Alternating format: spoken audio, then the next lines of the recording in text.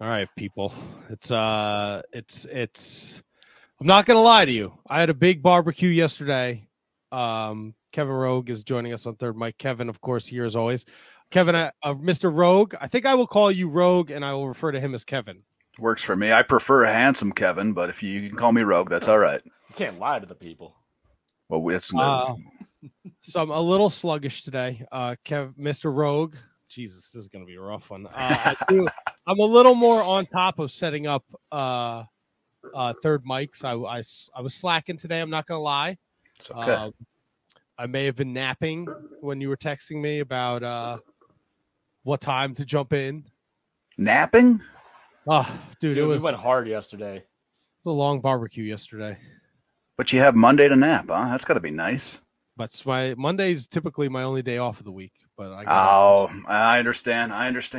Yeah, no, I was in the office today, also napping, so it worked out. So I'm a little sluggish. I'm not gonna lie. But I got you, Kevin, and you, handsome Kevin. There it is. To steer the ship. We got Izzy James tonight. No Tony. He's on vacation. In Wildwood. I think we didn't mention that last week. So go find him. In Wildwood. Yeah, punch him in his dick. That's right. Whoa, that's Wood Wild. Yeah, his wild wood. There it is. So we got a humdinger of a show lined up for you. We got Izzy James at 7, Kevin Rogue on Third Mic from the Year of Pod. We got myself. We got Shining Wizards Kevin. Top 5 list tonight. Oh, yeah. Tons of wrestling talk and talk about wrestling. And it's all coming at you next. Episode 598. We're well on our way. We're 2 weeks away from fucking episode 600. Tony's stupid roast. Oh, it's going to be great. It's going to be terrible. It's going to be great. It'll be great. If you're freaking great. If you want to see the closest thing to a live abortion, then tune in. Oh, man. Take good money for that. Look, I've been bragging on him since he decided this. Like, I don't know. First of all, who decides to throw their own roast? Is he Michael Scott from The Office? He might as well be. I don't see what the problem is, guys. Really, I think it's going to be a great episode. Matt, we don't have to roast him, right? It's just a guest every week. Yeah, exactly. Every show is a We Hate Tony podcast. But how could you guys not take part? I don't think I could do it. Oh, you could do it.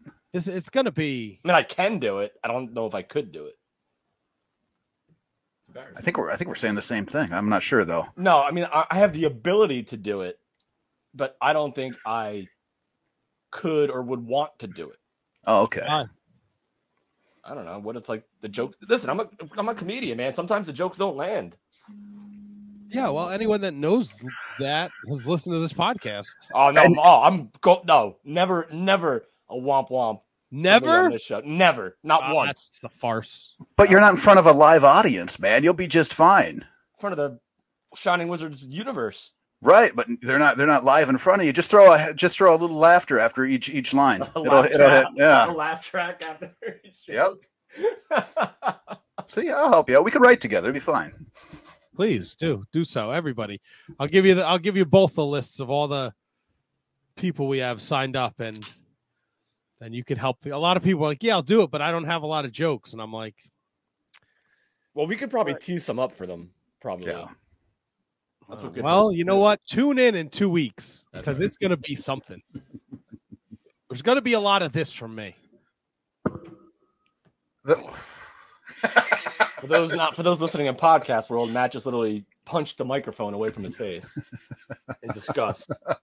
There'll be a lot of that. I'm excited, man. I think it's going to be fun. Maybe you could sit down on Third Mic for me that night. No, shotgun. If anyone's missing the show, it's me. Tony's like, I could change it if you want. I'm like, dude, it's too late. It's done. Things are in motion. How are you going to change it this close? I don't. Exactly. I don't know. Exactly. All right. Well, we're this close to the intro, so I'm going to hit the button. Let go. We're going to do this. I got to tee all this up now because I'm. No, I don't want to install new Farrago. All right. All this and more next. Episode 598 of The Shining Wizards. Kevin Rogue on third. Mike Izzy James is our guest. Kevin with a top 5. It's all coming at you live. The following is a presentation of the Shining Wizards Network, broadcasting live on Ranty and at shiningwizards.com. Follow us on social media at Wizards Podcast. Check out our merchandise at merch.shiningwizards.com. Do your Amazon shopping at amazon.shiningwizards.com and become a Patreon supporter at patreon.com/wizardspodcast.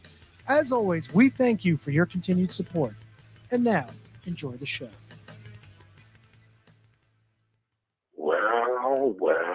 Well. It is I, the quintessential stud muffin. Joel, my penis has an elbow. When I'm in, it hits her colon, innards, spleen, and gizzards. When I bust, it's like a blizzard, and I roll with Shining Wizards. Gerdner, keep listening and have yourself an eargasm.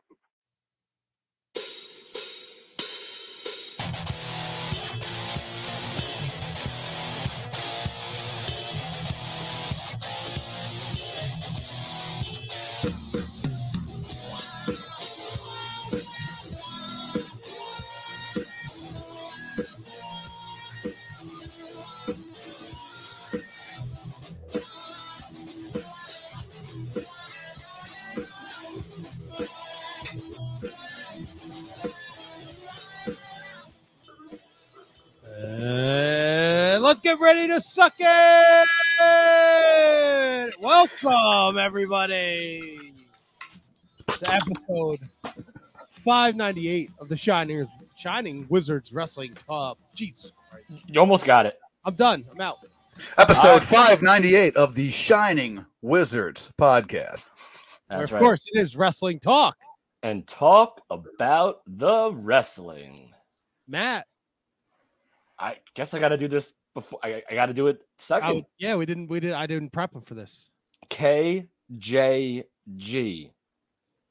And joining us on third mic tonight in replace of Shining Wizards Tony is the very well-respected, very talented, very good at what he does, man. Mr. Kevin Rogue, Year of Pod, is here with us, joining us. What's up, Kev? Hey, thank you very much. That was a very glowing endorsement. I know I might not be Shining Tony, but could I be like Polished Kevin, maybe? No. You can because you like polish a turd. There's many things you can polish out there. You could be Rusty Tony. Whoa, I don't think we want to go down that rusty aisle, do we, Kevin? Oh, God, I forgot about that. Yeah, no. Where's your trombone this week? It's over there. Gotcha. The old rusty trombone. Forgot about that. Yeah, forgot about that gimmick too. That didn't stick either. You should be happy that didn't stick. Oh, it was great.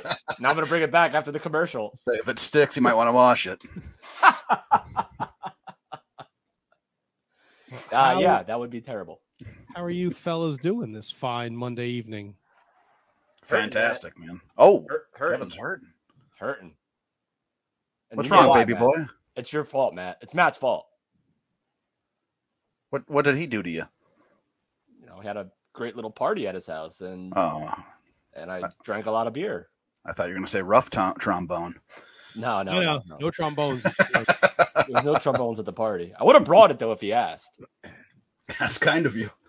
I was just happy that you showed up, Kev. You showed up. You had some food. You had some drinks. You had some good times. That was all I was looking for. That's it. It's a good time, man. Sunday. See, a Sunday event at the Bowman residence is awesome when it doesn't start at 8:00. Like if it's like a 4:00 or 2:00, boom, in there like swimwear. But Matt usually says backyard hang 8 p.m. on a Sunday. 8 p.m. You wild man. Well, because he, like we talked about before we went on the air, Matt does not work on Monday. Monday is his only day off. So Sunday is the day that he extends the invites to all of his friends to come chill by the fire pit. Dude, a great setup back there, man. Absolutely great setup. So kudos to Matt on a great party. A lot of friends of the show were there. A lot of friends of ours in personal life were there. It was really cool. Man, that sounds fantastic. I'm kind of disappointed you didn't live stream it. I could have been part. Ooh. I feel like that would be a lot of. That would have been a lot of sangria was flowing. So Nice. Yeah, Matt. Also, by the liner, by the way, the Joel Gertner liner, creepy, but got a little follow ski from the Gert man over the weekend. Yeah, did a like of his one of his tweets, and then next thing you know, boomski follow. So that was pretty cool. Like the stars have aligned, man. It's like kismet. Yep, just like Kismet. That's it. Or hazmat.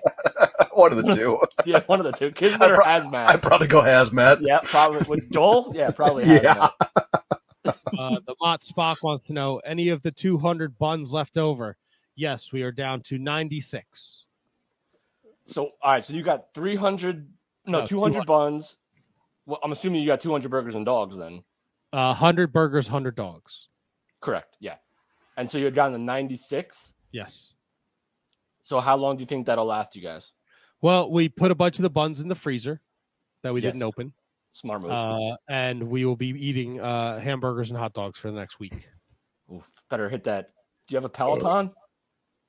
No, do I have a Peloton? Do I look like I have a fucking Peloton? I don't know. Come on. You would go to the gym every now and then.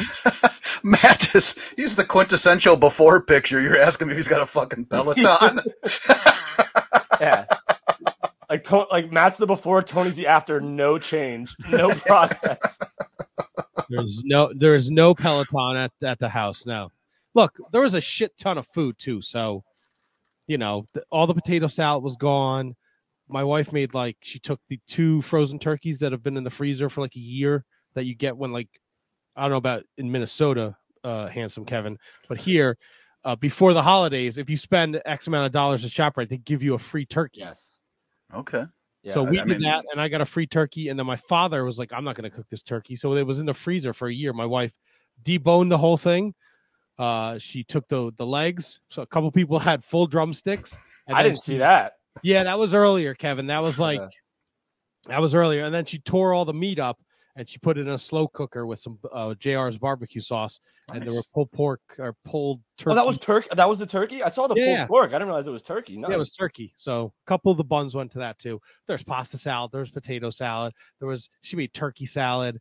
There was fucking cowboy caviar, which is like beans and corn and rotelli tomatoes. We had regular corn. We completely forgot to cut up the watermelon, so I have a watermelon downstairs. Kevin, when I tell you that they had the best Frito Pepsi smorgasbord of potato chip bags, Mamma Mia, Pringles, Fritos, Doritos, Lay's, everything. Sun chips? Do you get some sun chips out there? French onion sun chips are the greatest chip in the world. There were sun chips in there. I did not notice the sun chips. I'm kind of upset about that. So I decided. No, I'm sorry. My wife decided.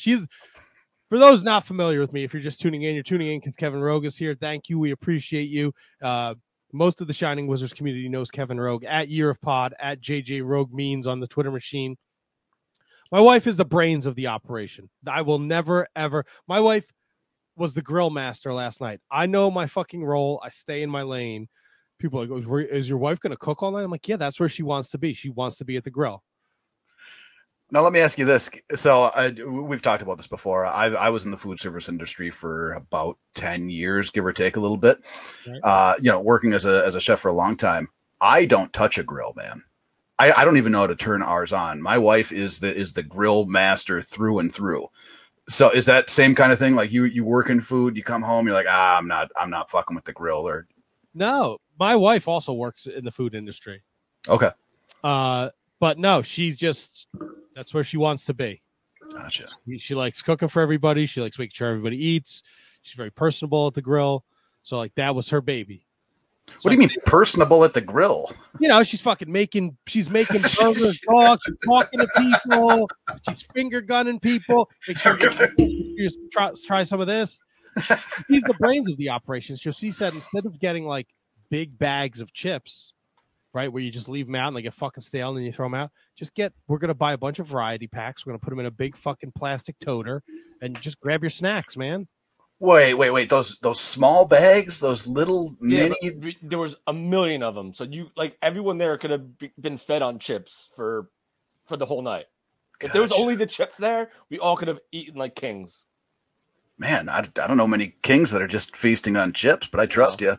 Well, the royal ones do. Look, people, and there's a shitload of stuff like snacks. We have tons of snacks. He had a baby pool filled with ice, and That's it where was the just booze went. that's where we just dumped all of our booze that we brought. Nice. Nice. Now, so you said sangria, but do you make like a special drink for these gatherings that you have? Is there like a Shining Wizards beverage that you guys serve? No, but there was, Matt, I'll let you follow up on this, but there was definitely a pink-ish beverage that was very dangerous to certain people. So I do the Sunday night gatherings, but they're very small. We've been in the house for about 3 years now. We've never had a party to this magnitude. We've had people over, we've hosted holidays, but we've never had the opportunity, because we both work in the food industry, to have this many people over for a barbecue. So this was like the real big homecoming type of deal. Got it. So housewarming, not homecoming. What an asshole. I heard what you meant. So my wife, I enjoy a good sangria. So my wife decided she was going to make sangria. Now there is no particular special drink. We're making sangria. If you don't want to drink sangria, bring what you're drinking. But if you do want to bring sangria, just show up. Be ready to go. And then one of her friends made some crazy lemonade, like pink. It was like cotton candy, pink lemonade. It was like pink Starburst vodka. It was fucking delicious and dangerous. It was dangerous. I like those type of drinks, man. Those ones that you just drink them, and then all of a sudden you don't know why you woke up 3 states over. Yes, well, that was the problem with the sangria. When we made the sangria Thursday night, it was, 2 boxes of wine, a full bottle of triple sec, 2 things of tropical fruit punch, and then it was like, this tastes too much like fruit punch. Add more wine. Now it tastes too much like wine. Add a touch more fruit punch. I was like, oh, this tastes like a fruit punch drink now. And then yesterday I was like, this is going to be dangerous. So I was like, this is a marathon. Right. Was it Franzia? The 2 boxes of wine were, yes. Yes. But then we dipped into we had Cabernet. Did you ever hear of the Tour de Franzia? It sounds horrifying. Yeah. It's a drinking game where like teams of 2 have to drink the whole box of wine, and whoever drinks the whole box of wine first wins. Ugh. So that's why they call it like the Tour de France, like the Tour de Franzia. Is that one of those like games that when you're a young drinker, you play like Boone's Farm races, like the same kind of concept where it's I never heard of Boone Farm races, but I'm intrigued. Oh, that's you get like 5 or 6 people against 5 or 6 people. Everybody's got a bottle of Boone's Farm, and it's just right down the row. As soon as one person's done drinking, the next one can start. You go right down the row, like a waterfall type deal. Yeah, pretty much. Yeah. When I first started drinking, Boone's Farm was my go-to. Boone's Farm was your go-to? Because I didn't know any better. Like I just wanted something that tasted good. I had no palate for any sort of any drink. So I'm like, get me something that'll taste good and is not super strong. And they would always come back with Boone's Farm. I'm like, all right, this works. Wow. And then vodka and Mountain Dew happened, and that's when the palate became refined. Yeah, was vodka and Mountain Dew. Yep. Smirnoff and Mountain Dew, or no, Pop Off. He's a kid just mixing Zima with Kool-Aid. Yeah, getting fucked up. Dude, my hand, I don't know how, is it in excruciating pain right now? What did you do? My right hand is like on fire. I'm going to leave that one alone. Are you having a stroke? I don't know what's going on, but it hurts. Hurts bad. But we'll power through, baby. Fucking warrior. Like all fingers, my entire hand, like a muscle. I understand, handsome Kevin. Yes, your weekend was full of some bumps and bruises as well. Oh yeah. We had 2 shows this weekend. A lot of fun. We were in Turtle Lake on Saturday and in Kimball, Minnesota on Sunday.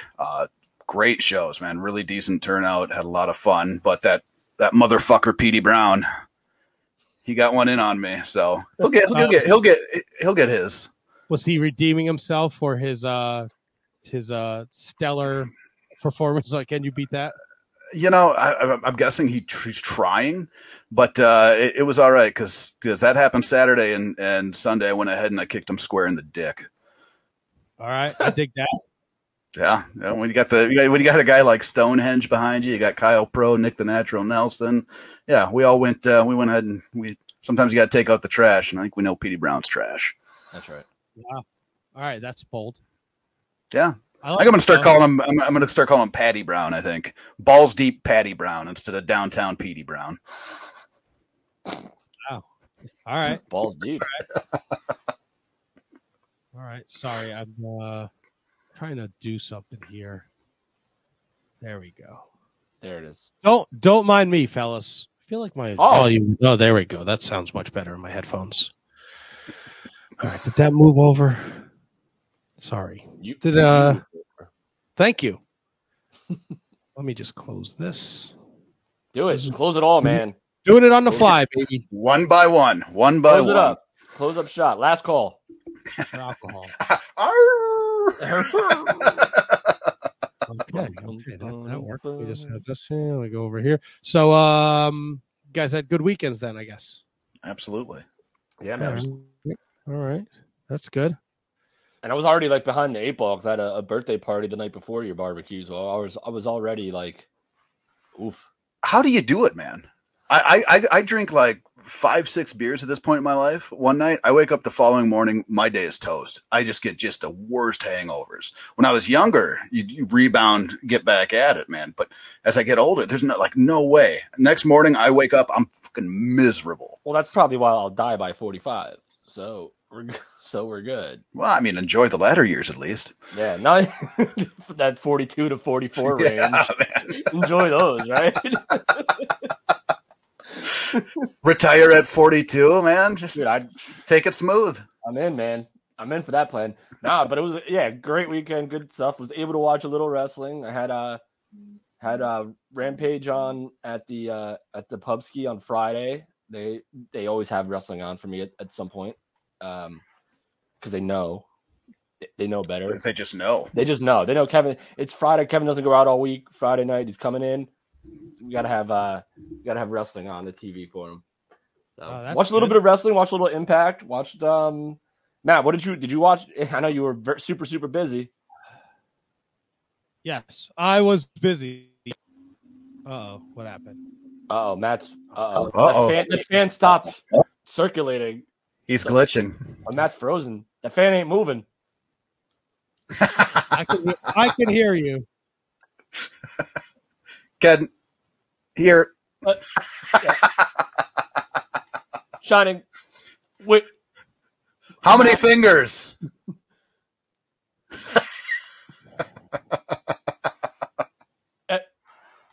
Fan. Matt. How is it any okay, better? Matt? I'm good. Nah, you're still struggling a little bit. You son of a bitch. Yeah, you're back. You get your internet from Aldi? Yes, I am actually.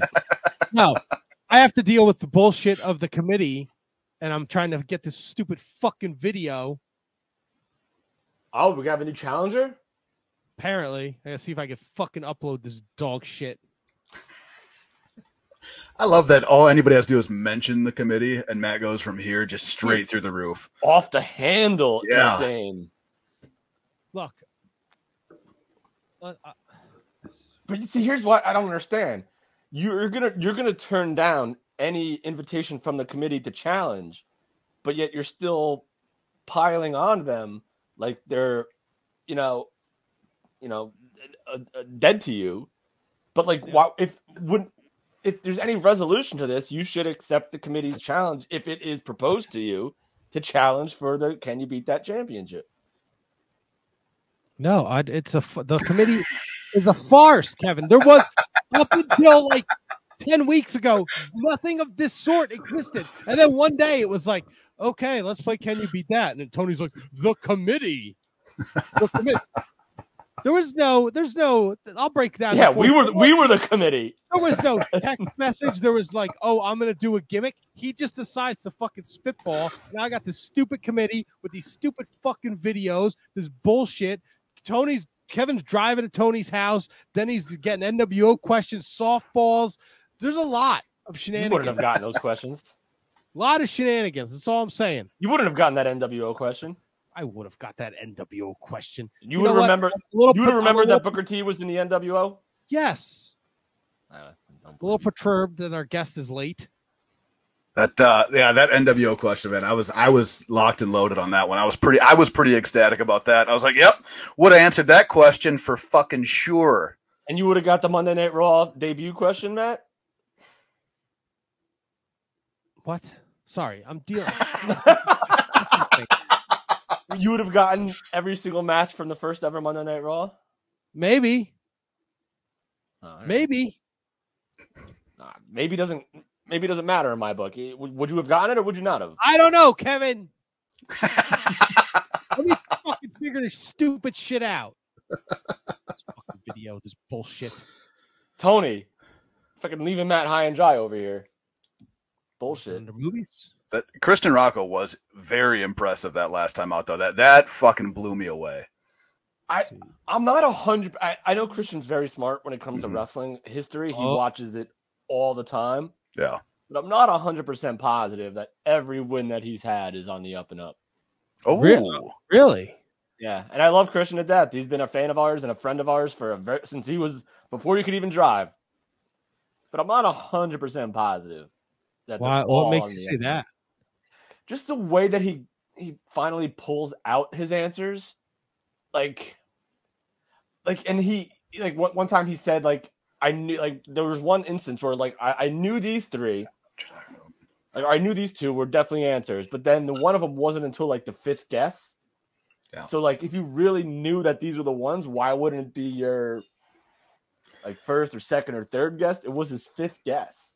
You know, when you said that in that episode after he left, I was like, usually I know you just like talking shit about people after they leave, but in that instance, I was like, you know what? Kevin might be onto something. We might have to call Nancy Drew on this one. Yeah, it was. I mean, it could be a coincidence. It probably is, and I have nothing but love for Christian. But if this was the one that he could have even just misspoke at the end of the thing. But if this was the one that you were super confident in, only one of the two or three, why was it your fifth or sixth guess? You know what you do? You make him compete with a mirror behind him. Because that way you don't see, if you think somebody's in there, maybe somebody's feeding them, maybe somebody's sending a message, maybe. I feel like he's got some weird TV, like the Apple TV with and he's looking, he's always looking up at something. So I'm thinking he's fishing. So you think the champ is cheating? I don't have enough concrete evidence to make that accusation. And I have an echo. Monster echo. Yeah. Okay. Yeah. Is that me? Is it me? I don't know. You echo. Yeah. And I echo like a maniac. Yeah. Great. This is great. Mod spot. One can only dream. KJG and Christian rematch. Boom. Maybe the committee will make it happen. What about me there, Mod Spock? I thought we had a connection. This son of a bitch is leaving me out. This fucking thing. I'm gonna fucking freak out in about 2 fucking seconds. So why don't we just not do the committee thing? No, you know what? These 2 fucking assholes had all week to fucking do this, and they wait till the last fucking minute. This shit pisses me the fuck off. Why don't we just F it and just bail? Fucking bullshit. Where's this fucking dumb video? I'm just gonna fucking play it. I don't care if you can't see it. You just hear the fucking audio. This stupid shit. Yeah, let's do it now and get it over with. Where's this fucking stupid thing? Let me know if you can hear this job. Did the committee ever show up to your place yesterday? What's up? No. Can you hear? No. I don't hear anything. The echo's gone. Yeah. That's good. He's so mad, and I don't blame him. It's almost like a roller coaster of anger. Just keeps on going up and up and up. Dude, you never know. You never know. Fucking murder somebody. There you go. Sometimes you know. But he says something like that. I'm driving to fucking Wildwood right the fuck now. Yeah. Let me know if you can hear this now. We interrupt your regularly scheduled podcast with a message from the international representative of the Can You Beat That Championship Committee. The committee has been laboring over the next challenger, taking many things into consideration. And after a very narrow vote between the members, they have decided to grant a rematch. That's correct. We will be getting a Can You Beat That rematch with the next set of questions. This particular challenger has held the title many, many weeks, has proven superior knowledge of wrestling on a weekly basis, and it is Kate the Great Hensler. All right. Well, did you guys hear that bullshit? All right, so what would make you happy then? What do you mean, what would make me happy? That I don't have to fucking deal with this shit right now. The fucking guest is late. I got Tony sending me a fucking video at 7:05. Oh, I thought you were just specifically talking about the challenger. Hey, Christian Rocco's gonna mop the fucking floor with Kate. How do you like them apples? There you go. Kate the late. I thought he was just stressed out from carrying that extra tea. All right. You happy? You happy, committee? Fucking asshole sending me a fucking video, 7:05. You know I'm live. Where's Izzy James? Did Khan get him with the fucking bull rope already? What is going on here? Oh, it's a clusterfuck, and I love it. Love it. I'm not in the mood for this today. I'm full of sangria. I took like 3 monster shits today from all the hamburgers and hot dogs and turkey I was eating yesterday. Hot dog for lunch today. I had to buy a new fucking washer and dryer today. I am not ready for this. That's the killer. The washer dryer thing that would put me over the edge. Because that ain't cheap. Nothing is cheap. Life isn't cheap, bitch. But Matt, the committee did bring us Double R, which is one of my all-time favorite Shining Wizards characters, so it can't be all bad. Look. He's not ready for anything. We should just it is what it is at this point. Good luck, Kate. Unless you're asking her fucking 3 CM Punk questions, she's gonna get murdered. And I know Kate's not gonna listen to this because she's fucking big time. She's fightful. She's big time. She's not listening to this bullshit. I don't even know if the fucking committee reached out to her. If she Tony, did, I hope Pony chokes on ice, fucking shaved ice down in fucking Wildwood. Water. Have some water, you fucking tard. Stupid Philadelphia accents, you dipshits. Fucking Wildwood. I hope a fucking shark takes your foot. You walk around like fucking Kamala. There's your fucking roast. Just play this back in 2 weeks. Fucking roast to Tony. I'm spitting that one out. That's the real Philadelphia accent, Kamala. Eagles!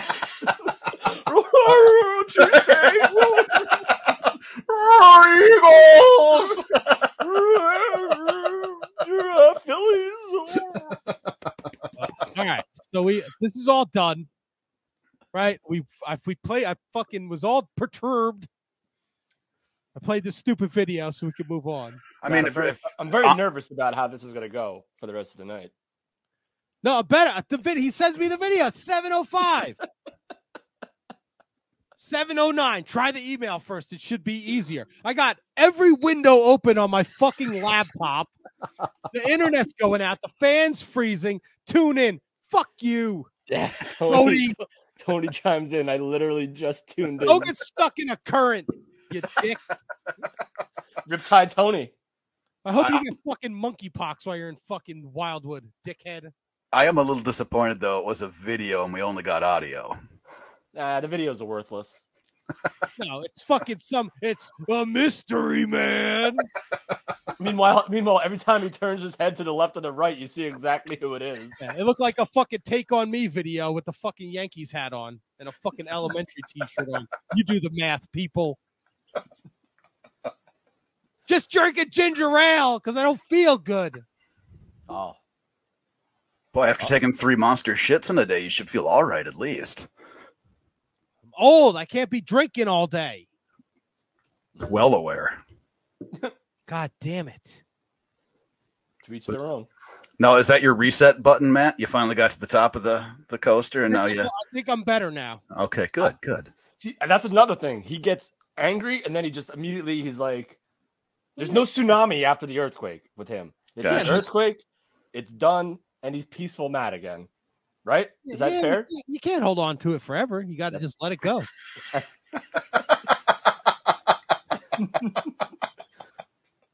Let it what go. if there was a third natural disaster named tsunami? Earthquake, typhoon, and tsunami. Or is it typhoon? Bad. Is typhoon a similar? No, typhoon's a hurricane, but it's just over the water, right? I think so, yeah. Yeah, the tsunami is what the tidal wave that comes after the earthquake. Could be. Yeah.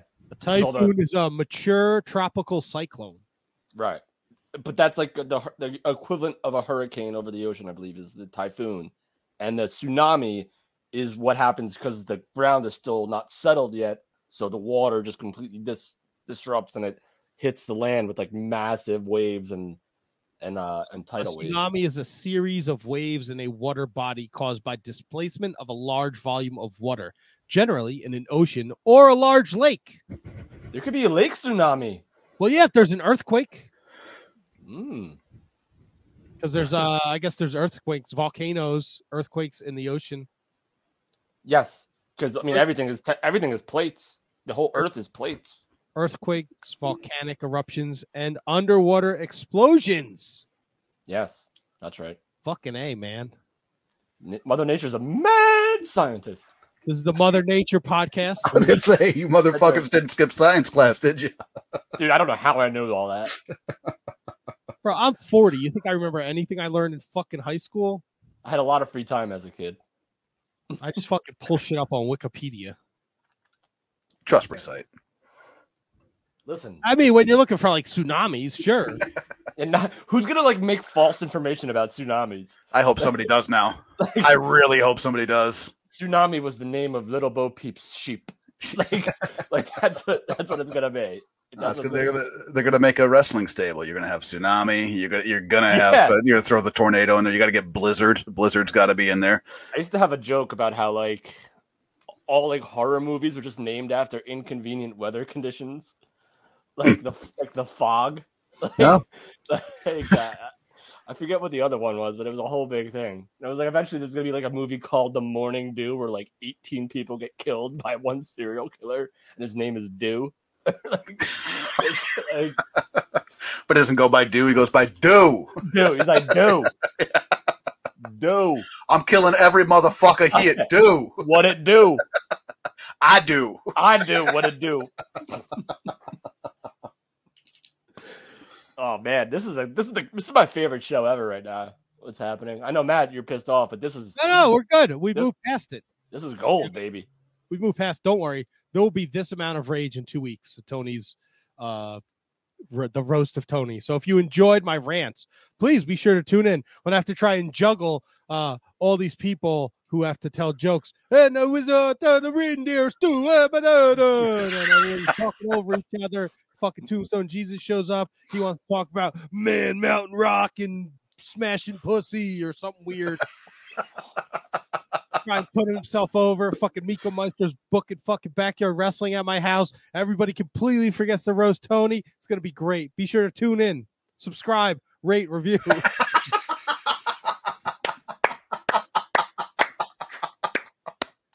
That was Get it.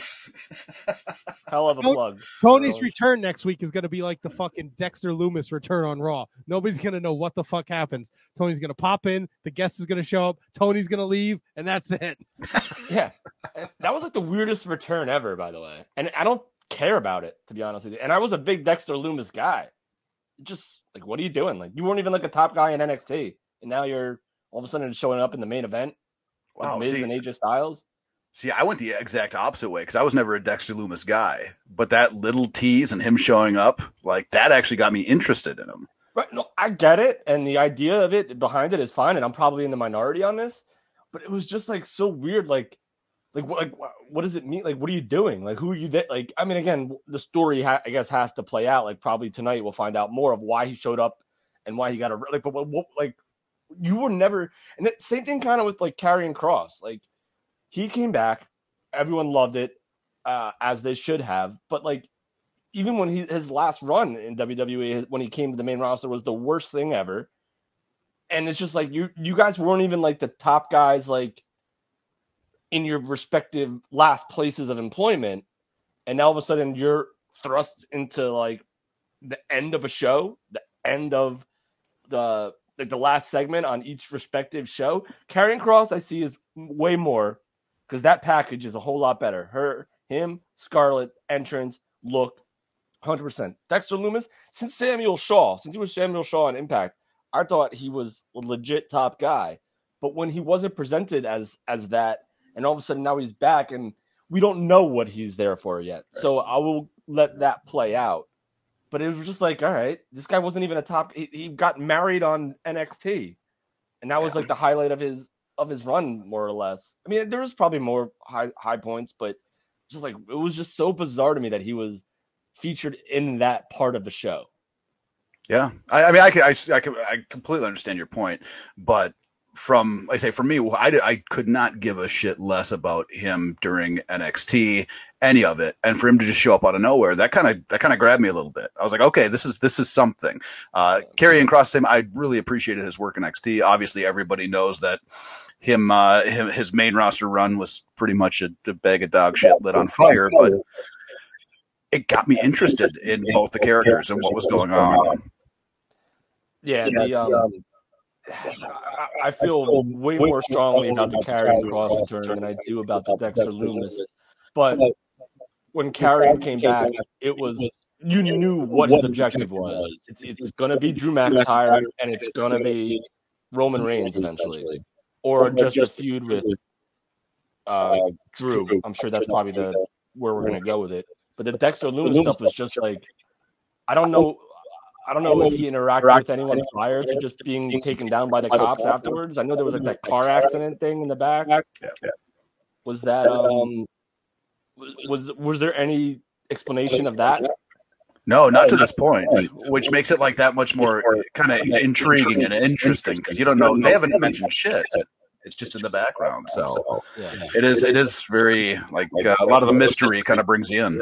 You know what it kind of reminded me of, and this is going to sound like insulting, but I really don't mean it, because I actually didn't really see the actual car accident part with the Kevin Owens promo, but it kind of reminds me of like the white Hummer from WCW, like who drove the Hummer.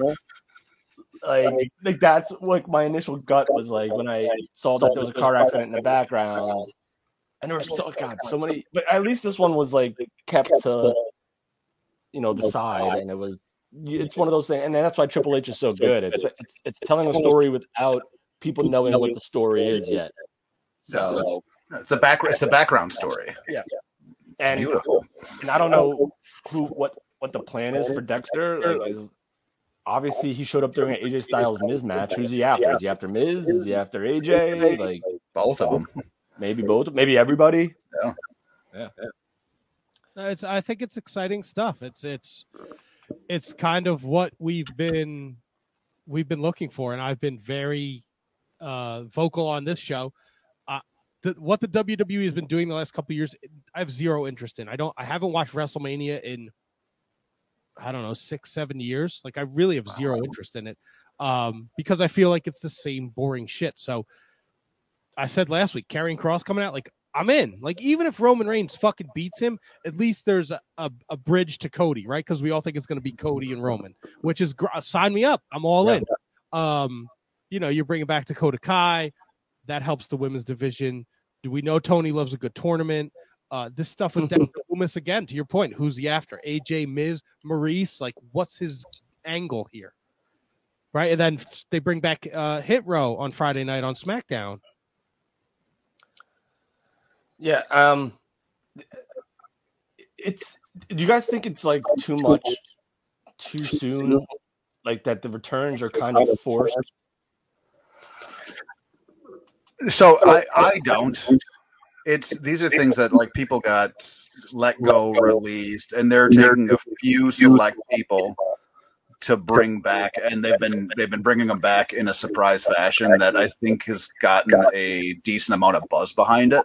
I think I can see where you're going with that, but not really. I think they're peppering them in nicely.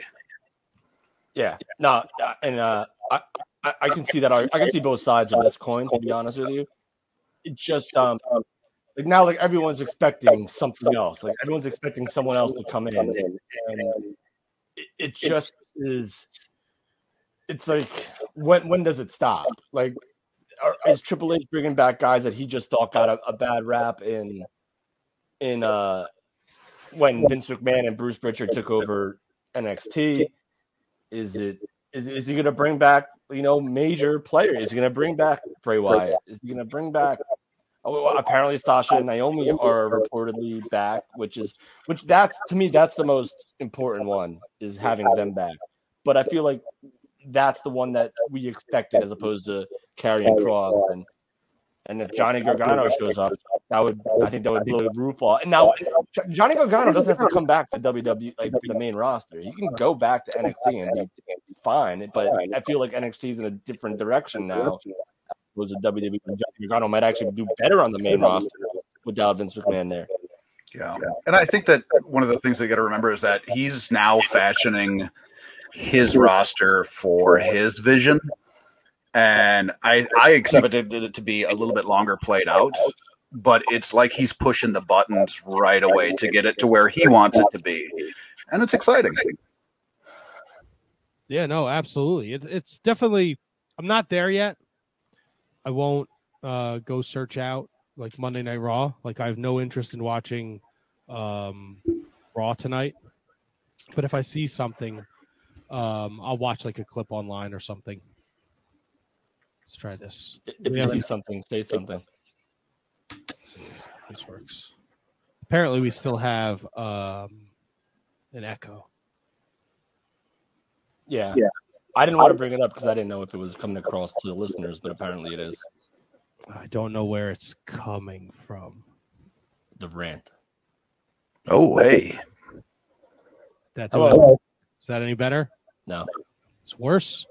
Same. I'm going to leave. Hey, Kev. Hey, two-man show. Yeah, the Kevin show, baby. K&K. That's it. That's what it is. So, let's hopefully Matt can come back in and we can figure this out. But, shit's gonna happen sometimes. Happens. Absolutely. Is it any better? Hey, look at that. Now it is. It's probably because I had to open 1,000 fucking things for that stupid fucking internet. Don't get back on the roller coaster, Matt. Don't get back on it. They put the bar right in front of him. He's in the front seat. It's like step by step. We're gonna see like them on the roller coaster with the camera like right in front of them. They're gonna be the best time around. All right, but second time around. The second time around, step by step, day by day, day by day. Every way. The people a fresh start over, a second hand to play. Come on, man. You know the actual words? Of course I do. That's impressive. That was a very underrated show. Yeah, very funny. Yeah. One of the greatest lines in sitcom history is, "You took JT to the boom boom room." Fucking love that. Was it JT the girl or was JT the youngest kid? JT was the oldest boy. Oh, JT, yeah, JT. Yeah. Frank's like college friend shows up out of nowhere and takes JT to the strip club. That's fucking hilarious. The second time around will make it better. The second time. Matt, have you ever watched Step by Step? Yeah, it was part of what? TGIF. TGIF. It was a later edition. So I didn't see Hit Row when they came back. I was gonna say I'm just gonna fucking hard turn. I like it. I remember Hit Row on Step by Step episode 7, season 3. Were the fans into them Like, did it really pop? I actually saw this, and they loved it. And you know what? I don't think they need Swerve to be incredible. I think they still have all the charisma, all the talent, and all like the energy that you need to be a popular faction in WWE. And it didn't. I thought that I would feel different not seeing Swerve with them, but nope. I was like, it was almost like a new act. Like, you know, nice. It was almost like a new group coming in for the first time, because they did like one appearance on SmackDown and then they were just budget cut wise. Yep. So this felt new. It felt fresh. And I wasn't expecting to see them debut in like an actual match, which when I saw the two enhancement guys in the ring, I was like, oh, what could this possibly be? No idea that I was going to be Top Dollar and I can't remember the other dude's name, but B-Fab was there too. But when the Hit Row music played, place went nuts. Ashante the Adonis. Yeah, Ashante. Yeah, that's right. Yeah, I think it's good. Look, if Triple H is running the show now and these are his guys, like he clearly had some kind of relationship, a connection, or he saw something with them in NXT, you know, and he goes to whomever is in charge of money or whatever. Nick Khan. It's a Khan. It's a Khan. Yeah. If he goes to Nick Khan, he says, hey, this is what I want to do. This is what I see for these guys. I'm going to use them. They're going to bring us more money, get us more exposure. And if I'm going to turn this into his words, a wrestling company again, like I need these people. And I don't think that's a bad thing. No. All signs so far are pointing upwards as opposed to downwards as opposed to staying the same. I feel like the trajectory is up, not down, and not even – I mean, it obviously will take time, but the trajectory so far has been, I think, and I don't think he's trying to. I don't think Triple H, and again, this is just what the fuck do I know? You know what I mean? But like, I don't think Triple H is trying to make a monumental, drastic change in how WWE is being presented. I don't think he's going to like change it to like, you know, Beyond Wrestling or you know, like wrestle, and no entertainment value.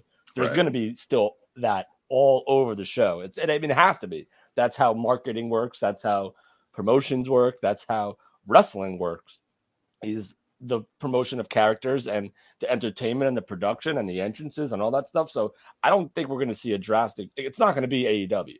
Like, there's no way. But I think we'll see better product in the ring. I think we'll see better talent all around. And the talent – listen, they have the best like, – they're the best talent – like, talent-wise, they have the best in the world. Yeah. Like, let's be honest. Like, let's just not like kid ourselves. WWE is WWE for a reason. But now, here's my question to you guys, and Matt, I'll give this to you first because they discussed this on I forget what podcast. I think it may have been either Mick Foley's or somebody's podcast. Where do you think now more independent wrestlers will have a better chance of getting a job as opposed to just college athletes that come out and do that next in line thing? So I'm wondering. Yeah, I think so. Because if I think I had it in my notes and I don't know if we got to it. They did that thing during SummerSlam weekend in Nashville that right. And it was a fucking disaster. Really? Like a lot of people got hurt. Like I think that was the last time they were ever going to do it. I would dig through all my fucking notes, but no. I'm not doing that because what the I guess like the research would show that like if you're a college athlete, right, you've worked your entire life to do this, so your work ethic is 100% there. Your mindset is there. Your training ability is there. So they found that more valuable than an independent wrestler. Like you're diligent. You listen to the orders. You listen to what people tell you. You have good work ethic. So they felt that and if you look good, that was a plus. So they felt under the old thing that was more important than being a good wrestler. Because you could be a good wrestler, but then maybe like one time you get upset about something and you're just like cause trouble. I hated when they said that they weren't going to be looking at indie talent anymore. Right. I hated it, and I quite honestly, I'm sure they'll find some real gems in the NIL classes that they're doing, but I don't care for that either, because the indies, there's where the guys have the passion and the love of pro wrestling, and the majority of the biggest stars that we've had are stars because they have a love and a passion for what they're doing. So you take a college kid that's just coming out of, whatever university they're coming out of, and then they're kind of being bred to be this, but not having that. I mean, you can't teach the passion of pro wrestling. And you got guys out there on the indies, $50 a shot doing, 16-hour round trips that are, I mean, just walk circles around these kids. And not to say anything bad about these kids, obviously, but when they said they weren't going to be scouting indie talent anymore, that's when I almost just went, I'm fucking done. Because if you're not pulling people off the indies, you're going to lose the fucking heart of what's in the ring. And that set me off when that happened. And I think Paul Heyman said, and I'm just paraphrasing, but I'm just quoting Paul Heyman, where he said, these athletes see wrestling as an option and not an obsession. Right. So like wrestlers who start training at 16, 17, 18, 19, 20 years old and stick with it, that's their obsession. It's their goal to be there. To take that away from them, to take like the livelihood that they could potentially make for a guy who's like a D1 basketball player or like a D3 football player, to me just doesn't seem right. I mean, maybe they're in better shape. I get it. Maybe their routines are down because it's what they do every day, and that's what it takes to make it in the performance center. You literally have to work 16 hours a day and put your body to the most extreme lengths. I get it from that standpoint, but to take the opportunities away from these guys who literally want to be in this to get here, to take away their purpose is beyond like reproach to me. Yeah. That's not the right way to say it. Beyond comprehension is what I meant. Beyond reproach is actually a compliment, I think. So we got a couple. Matthew Birch in the chat says they just signed like 12 people from the Next in Line program the other week. It's definitely something they're going to continue to do, which is fine. Yeah, that's fine. Look, if you could find a Brock Lesnar or a Kurt Angle or a Shelton Benjamin, once every year, you're fucking striking it. You're hitting a home run. Asian Joe said the college athletes don't have any wrestling habits, so the E could mold them into their superstars, but the in-ring quality of the product will suffer if they rely on that approach. That's another fair point. Unless I have a lot of faith in NXT. I have a lot of faith in the Performance Center and who's there. So they might it depend. And now that, especially more so than ever, now that Vince McMahon and I don't know about Bruce Pritchard, but now that Vince McMahon is not running the show there, I have no doubt in my mind that they're going to teach them a little different way to be a WWE superstar.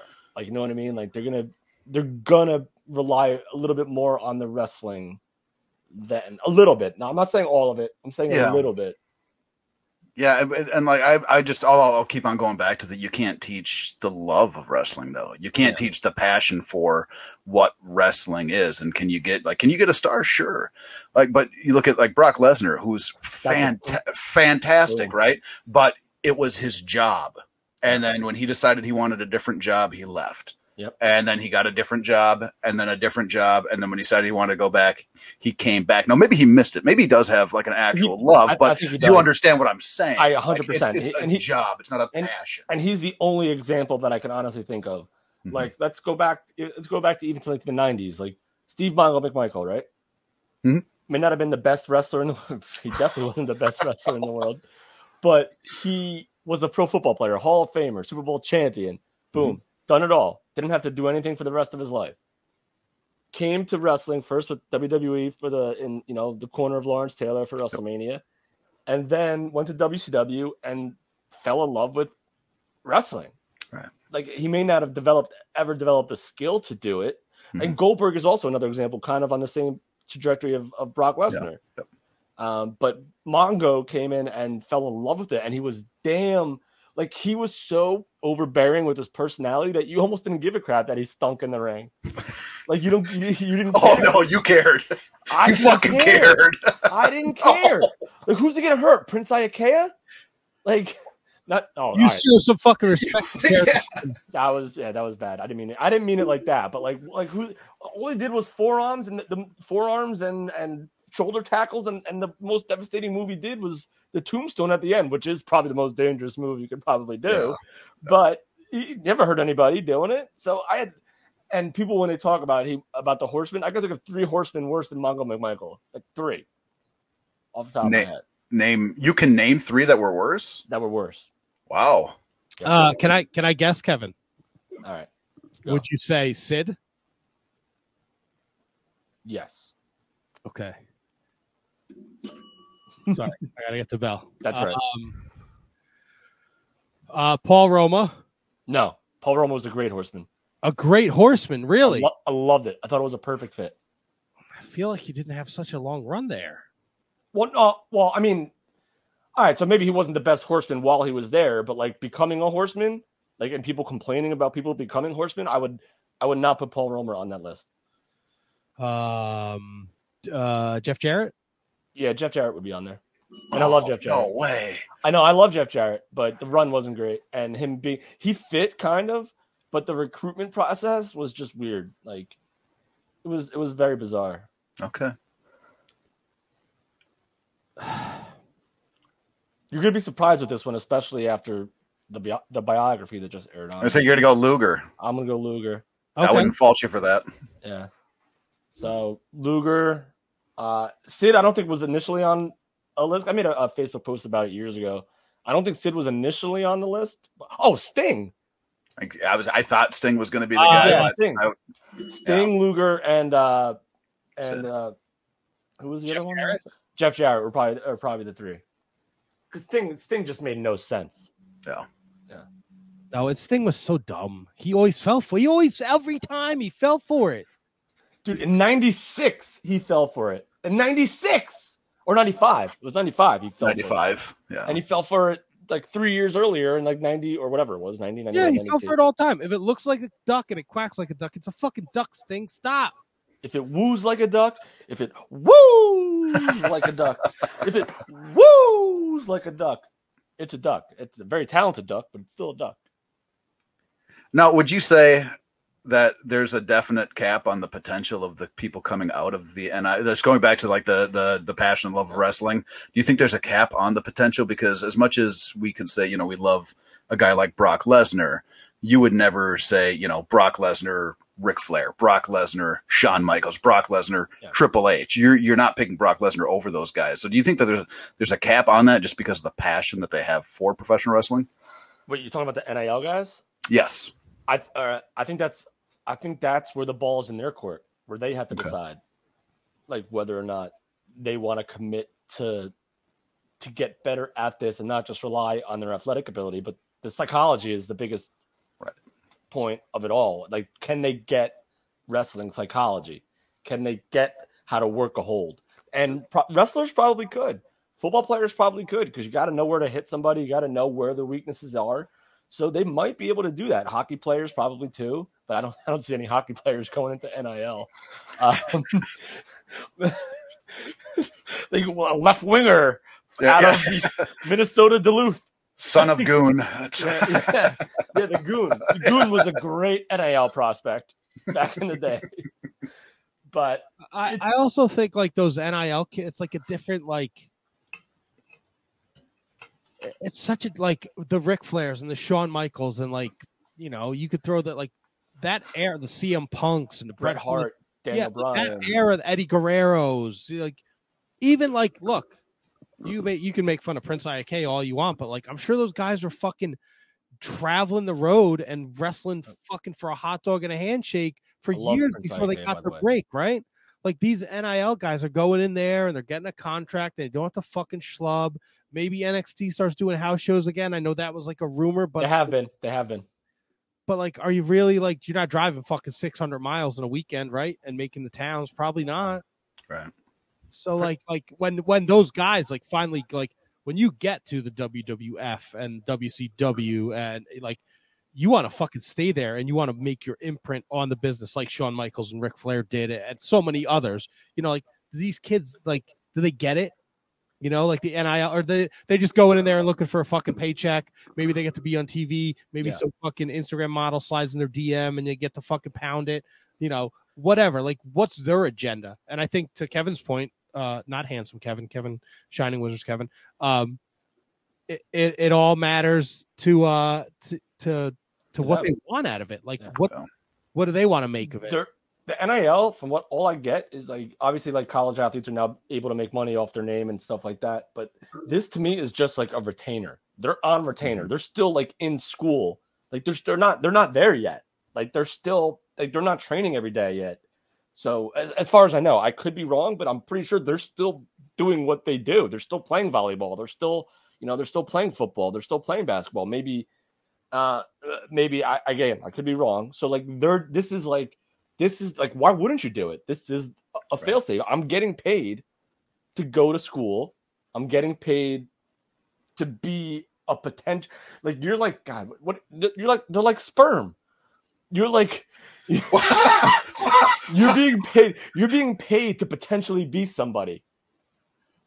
Like, you know what I mean? Like you're being paid right now to be just sitting in the ball sack. And then eventually one day you'll be a person. Like maybe one day you're sitting in college, you're there, and then maybe one day you'll be a WWE superstar. No guarantees.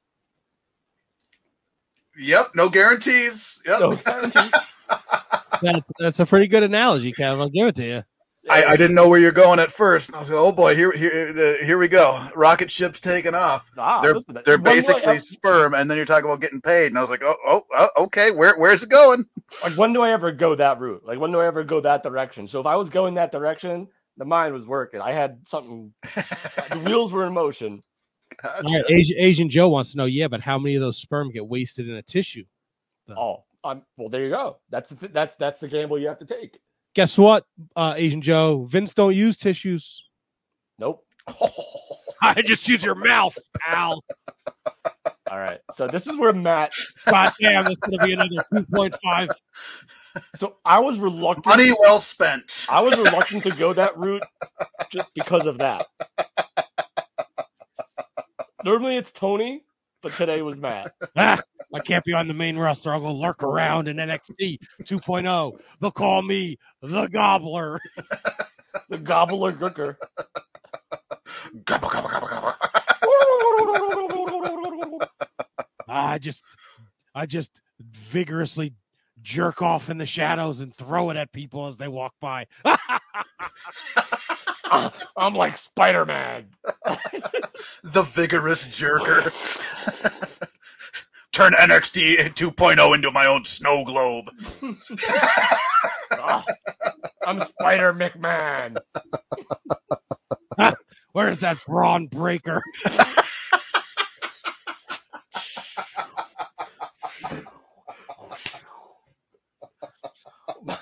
My sperm could hold me from a building. It stays attached. The elasticity. I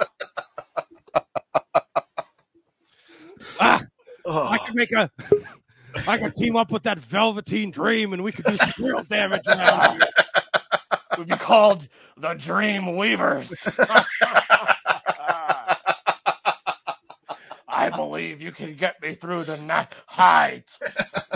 The night. Dream Weaver. I'll give you $1 if you tell me who sings Dreamweaver. I don't. Oh. It's some weird. Dreamweaver, I believe you can get me through the night. I can see the morning light. Is it Wings? Is it Ween? Ween. Is it like the Chandrels or one of those acts? No, it's like this is the 80s, early 90s. I just remember Wayne's World is how I got introduced to Dreamweaver. Dreamweaver's in the 70s. I was gonna say there's no way it's 90s. Oh, Wayne's World is probably why I thought that. Is it Styx? It's not Styx. You think our guest knows? Let's ask him. Hey, Izzy James, how are you? I am sorry I'm late. My car died. I have to get a new battery, apparently. Oh, that's... I just recently got home. Okay. Did no you worries. need time to settle in? Yeah, I'm fine. What's up, guys? Do you know who sings Dreamweaver? Oh God, I don't. He had us fooled. Like he almost kind of knew. So you don't remember that '90s hit? I know the song. Artist wise, though, no clue. It's got to be. Is it? It's not Wham. I don't know why I'm stuck on W names because of Weaver. It's.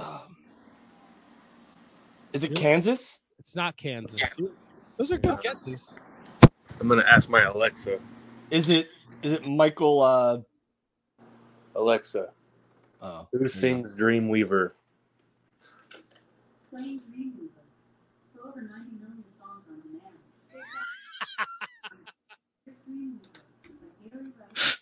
Gary Wright. Gary Wright is correct. Oh, I would have never gotten that. I cheated. Okay. Now my Alexa's gonna play the Dreamweaver. Do it. It's a great song. We might get kicked off the air, but it's a great thing. Copyright.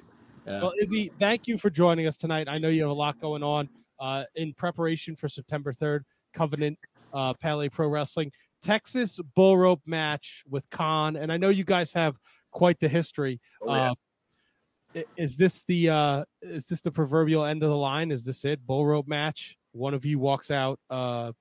I don't want to say alive because I don't think anyone's going to die in the ring, and I don't want anyone to die in the ring. But you know, is this it? Are you looking to do some damage here to Mr. Khan? I'm looking to do some damage, and if Khan's going to decide if this is it or not, if he can look me in the eyes and stand toe-to-toe with me and shake my hand at the end of this fight, then it will be the end of the line. But I have a feeling that the king of the jungle is going to run with his tail between his legs, as they say, and it won't be the end of the line. We might have some future grievances to take care of. So for those of us who might not be 100% familiar with your beef with Khan, can you go over the history that you guys have together? So there's something we do at Pele Pro called Lone Star Strong Style, and it's about respect. It's fighting. It's two men going out there and giving their all, really knocking the crap out of each other. And sometimes you might lose some teeth, but as boys do, you shake hands, maybe you share a beer after. But at the end of the day, the first time I met Khan, he didn't have the respect. He didn't have the gall to look me in the eyes and shake my hand and be a man. So that sent a sour taste in my mouth. And then we get to the Ryan Davidson match and how he takes out Ryan Davidson. Ryan Davidson's a close friend of mine, one of my mentors, actually. And what he did to Ryan Davidson made it even worse. Then my match with Dale Springs, he decides he wants to come in and choke me with a bull rope and set the stage. Okay, you want to set the stage? That's fine. But Khan has now bit off more than he can chew because the gutter snake is coming for his ass. There it is. I don't know much about snakes. What is the what's a gutter snake? Well, for me, the gutter snake, I've had a very rough life. I've been through pretty much everything. I've been held at gunpoint, had my money stolen from me.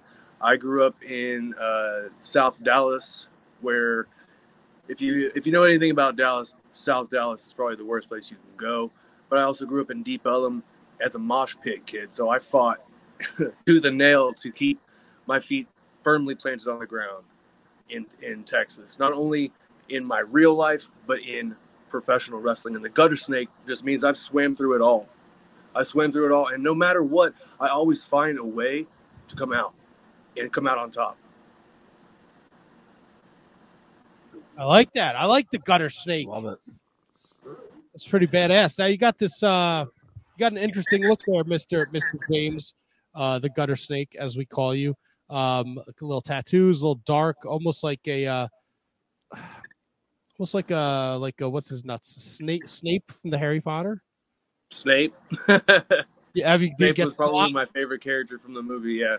I was gonna say he's got a little Damian Priest look going on too. It's just because I'm clean shaven. I shaved off my stuff yesterday, and I'm regretting it. Kevin. Yeah, me too. I usually have a full beard. I got rid of it. Yeah, I can't grow a full beard, so I shaved what I had. I had a 34 years nickel. old and I can't grow a full beard. Shoot me. All right, so we're talking with Izzy James on the Wizards here at Izzy James _PW on the Twitter and the Instagram. All right, I'm on your Twitter, and we're gonna change gears for a second here. I see you got your tickets to see the Misfits, the original Misfits. Yes, with Alice Cooper, of course. Which is awesome. Yes, But, I've never seen Alice Cooper, and I've always wanted to. I don't know how I feel about this version of the Misfits. Danzig, Jerry Only, and Doyle. It just seems unmisfit like for them to get together. I know what they were getting for tickets when they came around here in Jersey. Yeah. It seems very not punk, and maybe that's me just being an old fucking curmudgeon. Because I was not dropping like $150 to go see the fucking Misfits when I was seeing them at the Birch Hill nightclub for like $25. Well, I don't know what you paid, but I don't know. It just seems it's great that they're back together. I'm just right. I get what you're saying. I was probably like 16. My uncle took me to see the Misfits when I was 16 at a place in DFW called Dream World. It was like a dive bar. It was just like a small venue. And it wasn't even the Misfits. It was like Jerry Only with Marky Ramone and Dez from Black Flag playing guitar. And it was just like the weirdest set of the Misfits. It was just three dudes. It was two dudes with Jerry Only playing Misfits song. And I believe I got punched. That was like one of my first mosh pits. I got punched right in the stomach. That had to be like, what, 15-ish years ago, something like that? Oh, yeah. It would have to be at least 2000. I was still in high school, so 2004, 2005. I'm pretty sure I saw them on that same tour when they made the Minnesota leg of the tour. Oh, right. So I enjoyed it, man. I thought it was fun. I enjoyed it, but it was just very strange. You know what the Misfits, who the Misfits are, in Danzig's such an iconic voice to go along with it. And then you don't see that. You see, like this Misfits version of the Misfits. Right. So I was yesterday's days old when I realized that Danzig was in the Misfits. Really? Yeah. And I never disliked the Misfits. I just had no clue. Yeah. That it was that, and Matt had to smart me up. Yeah. I didn't know right away either. Like, it took me a couple of years to figure it out because I didn't know. I know Danzig, his original, his work, his solo work, and then it was my early 20s before I realized, oh shit, excuse my language, same freaking guy.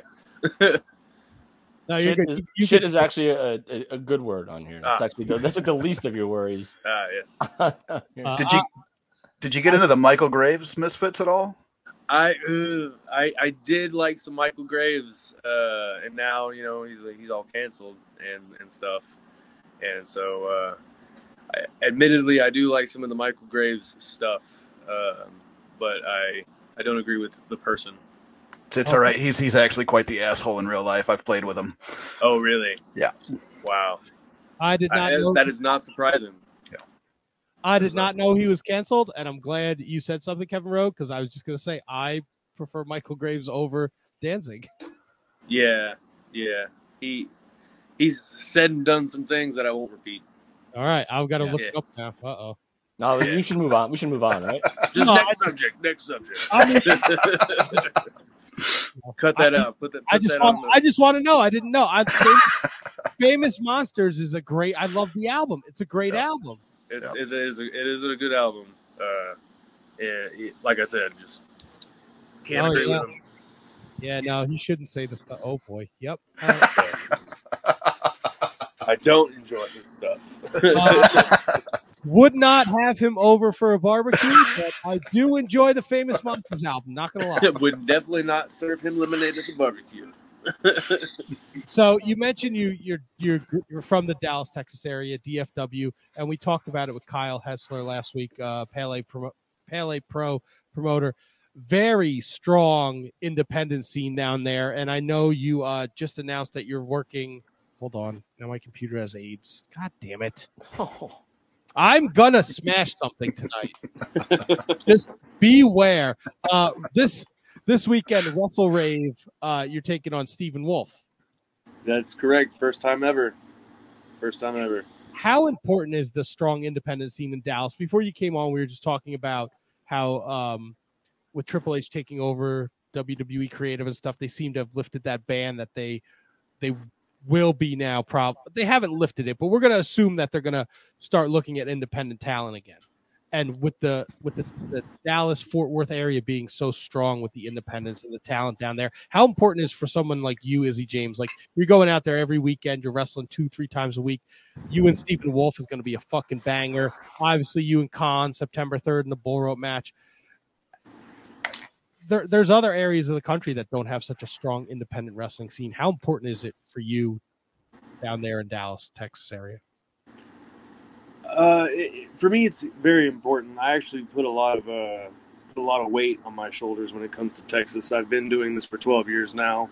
I'm one of the Texas elders, if you will, at this point in my career, as some people would call me. But I'm still very much an active professional wrestler, and that's one thing that I'm very proud about, is that I'm a professional wrestler, and I came from the Dallas-Fort Worth area. And if anybody knows the Dallas-Fort Worth legacy with the Von Erichs, the Sportatorium, and beyond, you know that professional wrestling is like sacred here, especially in Dallas and in Fort Worth as well. But Houston and Austin and San Antonio, El Paso, you can't deny those areas as well, because Texas is so big. There's so many cities with so many promotions. There's so many professional wrestlers down here that have not been picked up yet, that are TV ready and been TV ready for years. Myself, Ryan Davidson, Brian Keith. There's so many other guys. Chandler Hopkins. The list goes on and on.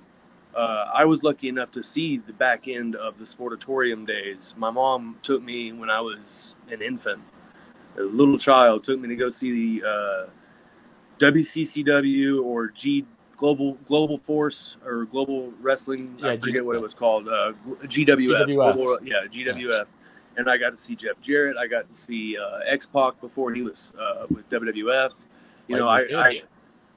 I live and breathe professional wrestling. So for me, right now, this big shift that's going on with WWE is very important to me. If there's ever been a time where I'm ready, it's now. So you mentioned being able to go to the Sportatorium, and you kind of answered the question that I'm about to ask. Were you able to see a whole lot of like, is there a go-to match that you would go back and watch from, like, maybe like World Class or like any of those like awesome promotions? Any favorite wrestlers that you had growing up in that, just because they were in your backyard? Jeff Jarrett, 100% Jeff Jarrett. That was, I consider it my first memory of life, and it's like I'm an infant and I'm walking over this like hump to walk into the Sportatorium, and there's lights going. I can see the smoke in the lights. I can smell the cotton candy. I can smell the popcorn. And in the ring is Jeff Jarrett cutting a promo. That's like the first professional wrestler I've ever seen live that I can remember. And for me, it's Jeff Jarrett from those days. I was lucky enough to actually train with him at Hybrid Wrestling School in San Antonio under Chris Marvel. That was a couple of years ago, maybe like 3-4 years ago. But I also did a TNA tryout within my first year of professional wrestling. Did a TNA gut check, and Jeff Jarrett was there. So that was one of those moments where this was like full circle. So I've had some really cool experiences to go along with not only that being my first wrestler ever seen. So that's very, very rewarding. Yeah, Jeff's a great guy. We've had him on the show before. What's your favorite version of Jeff Jarrett? I want to say Slapnuts Jeff from late WCW years. He was pretty great. The moment where he smacks the guitar across Beetlejuice's head always cracks me up. Oh, it's the best. Yeah. Do you know all the words to "With My Baby Tonight"? I do not know all the words with My Baby Tonight. I actually recently watched that program where he was doing the thing with Road Dogg. I want to say about 2 months ago, I was watching some old WWF In Your House, and they go on there, and he's lip syncing his heart out. The best. Yes. The song, Love you, Jeff. The song slaps. I love it. Oh, yes, absolutely. As a person who doesn't like country music, that's one that I will turn on. That's it. I'll walk around all day singing "With My Baby Tonight." Spend my days working hard on the go, but the hands on the clock are spinning too slow. I can't wait to be alone with my baby tonight. Listen to Road Dogg over there. I am the Road Dogg. Kevin We'll the talk Road with Dogg. we'll talk with Izzy James at IzzyJames_PW on Twitter and Instagram. He also has a Pro Wrestling Tees store, ProWrestlingTees.com/UnholyDiver27. He's looking to buy a sick razor bike. Oh, yeah. Jump on I that. think it's dope. Jump on that Pro Wrestling Tees. And I live 10 minutes from work. That would save me so much in gas. Nice. Is this Unholy Diver a Dio tribute here? Yes, I'm a huge Dio fan. Metalhead, punk rock kid, all the way. Beautiful. And I know this is a wrestling podcast. I know we're supposed to be talking about wrestling, but we like to dive deep. I like to know more about the guy behind the character. Would you pay to see the Dio hologram concert? No. It's not Dio. Yeah, I think it's a little weird. I think the idea is fantastic, but it's weird. Yeah. No. If it was like the Gorillas, where that's kind of like a thing, where you see the cartoon art, the characters, that would be one thing where I'd go and see that. But Dio, it's just, I know he's, rest in peace, but it's just not the same. It's like going and seeing Kiss, but a Kiss cover band. I mean, that's essentially what Kiss is right now. Well, I mean, they're just a Vegas act now, right? Yeah. I'm a huge Kiss fan. I've seen them 12 times. So, for me, going and seeing Kiss in Vegas is not going to happen. You want to hear something wild? I discovered Kiss in like the worst possible time of their like existence when they ditched the face paint. Oh, late 80s. Yeah, 80s, early 90s, and like God Gave Rock and Roll to You. And, yeah. So like that's when that's when I discovered Kiss, and it was like that's not who these guys like. Then I rediscovered Kiss. I'm like, wait a second, this can't be the same people. I actually discovered them quite around the same time, but my parents were giant Kiss fans from when they were kids. So when I was 7, I saw Kiss twice in 1 year, once in San Antonio and then once in Dallas. That's so wild. And then from there, like I just saw them every year after that. Every time they came through, I was there. Now, how many different iterations of the band have you seen then? Have you seen all the different iterations of Kiss? No, I wouldn't say I've seen all of them. I've seen the original 4.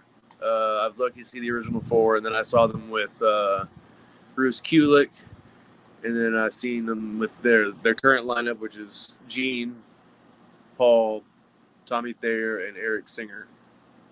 Yeah, I've seen them from '96 and beyond. I've seen everything they've done. So awesome. when I first discovered Kiss, I thought Gene Simmons was like the main guy, like the guy, like he was the John Lennon. But apparently Paul Stanley sang more songs than Gene. Is that right? I would say they're a duo. Paul is, I would consider, the lead singer. Probably sings lead on more songs than Gene does, but Gene's also got a number of tracks that he does himself, but his voice is so different. It depends. Yeah, it's like Lennon and McCartney for the Beatles, I guess. Yeah, and then they had Ace Frehley sing a few songs, and Peter Criss sang. Like everybody in the band sang except for Tommy and I think Bruce Kulick, but everybody else pretty much sang. If you were a drummer or Gene or Paul, you were singing. Hey, my first introduction to Kiss was Unplugged '96. Yes, it's one of my favorite albums. I listen to it all the time on Spotify. Yes, I had that album. Gene goes, Bruce Kulick. And then he hits that so like, bow, bow, bow. Great. It's a fucking Welcome great to the album. wrestling podcast, everyone. I'm Izzy James. Today we're talking about Kiss. Well, Listen, we've been doing this for 11 years, and I'm going to say 30% of it has been about wrestling. Yes, there we go. I mean, if you really want to talk about where you trained and all the usual boring questions, I'm sure you could ask. We could go down that route. Everybody always asks the same questions. Who trains you? Yada yada yada. Yeah. I see Rogue has a ton of figures behind him. That's just one wall of the office here. Just There's four others that are covered. Kevin up there has his own set too. I'm Yeah, jealous of y'all's rooms. Oh, don't. I'm in a recently moved basement. into So this don't be, place, I'm in a we haven't- basement, so don't be too jealous. Oh, we just moved into our what we're calling our last apartment, and we haven't got the room set up yet. So you collect? I have some, but my wife also has like Sailor Moon figures that she's collected, and different like figurines and posters and stuff. Yeah. Now, is your collection just wrestling, or you do the metal or the horror? I have a Kiss collection of dolls. I have all four of a set that, like, when you put them all together, it makes this really cool stage thing. Oh, the McFarlane one? Yeah, I think it's that one. And then I have I have a Gene doll. It's like one of the 12-inch dolls from back in the day. I recently went to the Gene Simmons Museum in Vegas about 2 months, maybe a month ago. I can't remember last time. It was 4th of July. Yeah, so a month ago. I just saw the Gene Simmons Kiss Museum at one of the hotel or casinos. It was amazing. It was so cool. They let me put on some of the Gene Simmons boots. It was so cool. They won't let you stand on them because they're just you'll fall over. But All right, you can put them on and like lay your legs on the table and take photos. It's cool. So last one from me. What were your thoughts? You mentioned that you like Jeff Jarrett Slapnuts from late '99. What were your thoughts on the Kiss Demon? I have a special place in my heart for the Kiss Demon, I'll be honest, but very lackluster as far as a wrestler goes. Let me follow up. Do you remember who the Kiss Demon originally was, and obviously who it became? Wasn't it the Undertaker? No, close. No. Close. They were in the same stable in WWF. The biker gang. Yeah, right? they were, and the leader of the biker gang was the first ever Demon. Okay, yeah. Crush, Bryan Adams. Was it Crush? Yeah, it was Crush. Yes, okay, it's Crush. And then they switched to Dale Torborg. Yeah, the guy who's doing it now, right?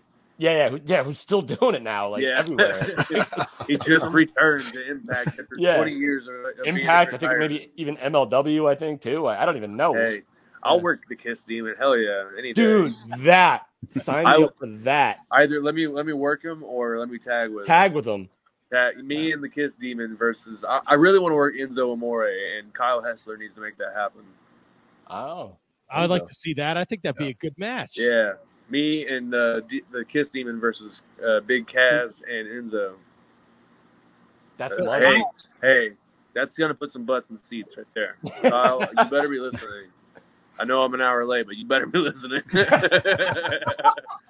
Hey, better late than never. Dude, hey, I'm blast, so I'm happy. Yeah, I'm just, I got to get my car fixed, but other than that, I'm just glad I made it. Well, if you want to help out Izzy James, ProWrestlingTees.com/UnholyDiver27, he can get his car fixed, or he can get his Razor Rambler 16 electric bike. And that is only $630, people. And you get an awesome T-shirt. You get to support Izzy James. I'll send you a shirt. I'll send you a care package. I'll send you a shirt, a photo, stickers. I have guitar picks. I have buttons. I have merchandise. So send me that. So send some money to my PayPal at bookisaiahjames@gmail.com. Yeah, you've got to help out the Gutter Snake people. Let's go. Do it. So I wanted to ask one question, if I could. And I was just recently kind of boning up on you and your skills in the ring, and really kind of did a deep dive. And your offense, right, is something that I really, really came to love. And it reminded me, and this is going to be, it's probably a reach to a lot of people, but early Diamond Dallas Page where Thank you. his offense always kind of kept you guessing, but it always came back together. Now, while watching this, I wrote down while I was taking notes watching you, it's you're always keeping me guessing, but it's so smooth, right? So it's you know what I mean, it's a disconnected kind of a smooth offense, and I absolutely love it. That style, how did you what built you up to that style? Is that just you just throwing shit out there and it's flowing together? Like, I loved it. So that was the one question I was like, man, I gotta ask him about this. I think you're kind of right on the latter part. I threw shit to the wall and hopefully it stuck. And I was able to train with or do a seminar with Mike Quackenbush, the guy that runs Chikara and all that, and very, very knowledgeable guy. And he kind of drilled it into me. If you're trying something new, try it 5 different times in front of 5 different audiences, and if it works, then you have something that's pretty good. If it doesn't, then you know to throw that crap out. But it's one part that, 2 parts of seeing what everyone else is doing and wanting to do something completely different, and making sure that my moveset is unique to my style and how I do things. And I know that when I go to a seminar, my 3 best things that I do, no one else is doing them, because 2 of them I made up myself. yeah.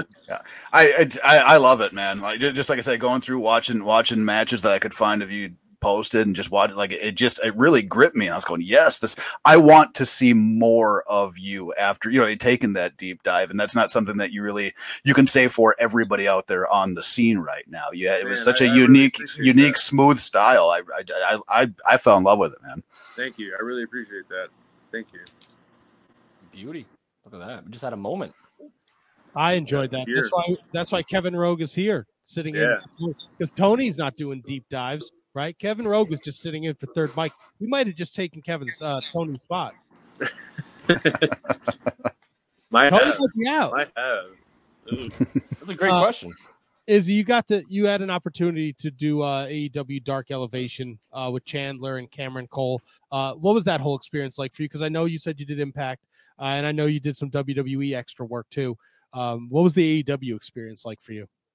So, like you said, I've done Impact. I've been on WWE, and there's nothing like working for WWE. It's a major production, but working for AEW is the closest thing. I would say it is right up there as far as being a well-oiled machine, well put together. I got to work with Billy Gunn and his kids and Arn Anderson's son, and it was really cool to one, I've shared the locker room with Billy Gunn before, and I've done a seminar with him before, and so he remembered me from those times and trusted me and knew that working with me and working with Chandler and working with Cam, we were all solid, because at least 2 of us come from Booker School, and Chandler is obviously just, his work speaks for itself. So working with Billy, you'd only have 5 minutes of maybe getting some TV time, and he was nice enough to let me chop him a few times. So thank you, Billy. I appreciate that. Yeah. That's my one match on AEW, and then I got thrown through a paper screen by Keith Lee as when I was playing Ricky Starks' barber, so that was my other claim to fame, I guess, on AEW. But yeah, it's fun. I love being at AEW. I reach out to them every now and then to hopefully do it again sometime. Now you mentioned Chandler, and obviously we're here talking Pele Pro Wrestling, September 3rd. That's right. In a perfect world, he gets by Mysterious Q, you get by Khan. You have your sights set on the Pele Pro Championship. Gold is always in my sights. I'm a hungry individual, and I would definitely love to put that Pele Pro gold around my waist. I've got belts hanging in my closet. I've got more room to put them on. I got more hangers, and I need more gold. So Pele Pro, if you can make that happen, me versus Chandler Hopkins, that's money. The Gutter Snake versus the Young Gun. I don't see anything better. I don't think so either. And for those who can't attend, I know, and I have to find it. God damn it, Matt. Izzy, I am sorry. I am a little hungover. I had a big barbecue yesterday. I am not. Yeah. I'm not a young man like I used to be. So I am definitely feeling the effects of this. For those who can't be down in Arlington, Texas on September 3rd, you can get the show on the Wrestling Network title match. Yep. Network.com. What can they expect when Izzy James, the Gutter Snake, gets in there with Khan? Texas bull rope match. You're going to get Lone Star strong style, 100%. You're going to get a real fight. You're not going to get a bunch of flips. You're not going to get a bunch of this and that and flipping all over the place. Sorry, that's for Fuego. He can do all that. What you're going to get when Khan and Izzy James face to face, it's going to be a bloodbath. I'm guaranteeing that because I'm going to make sure that Khan, the king of the jungle, pays for everything he said and done and is going to do. He won't forget the bite the Gutter Snake leaves on his skin. Ooh. Love it. I felt that. I love it. I love it. Your girlfriend tells you to bite her. Where are you biting her? Jesus. That's a different. That's a different interview, sir.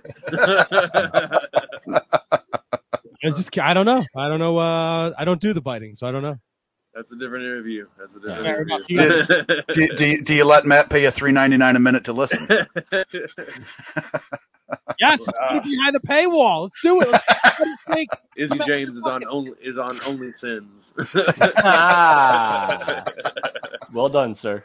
I have to ask. I always ask. I ask all the wrestlers. It doesn't have to be necessarily in the ring, but I always ask. When was the last time you shit your pants? Oh God! Yeah, it was. He does do this. Was in the ring. Now look, I'm just gonna let you know is the greatest shit your pants story is Ethan Page. He told it on the podcast. He was a door-to-door salesman and he shit his pants and he clogged up the lady's house. You don't have to beat it, but I'm just letting you know where the bar is set.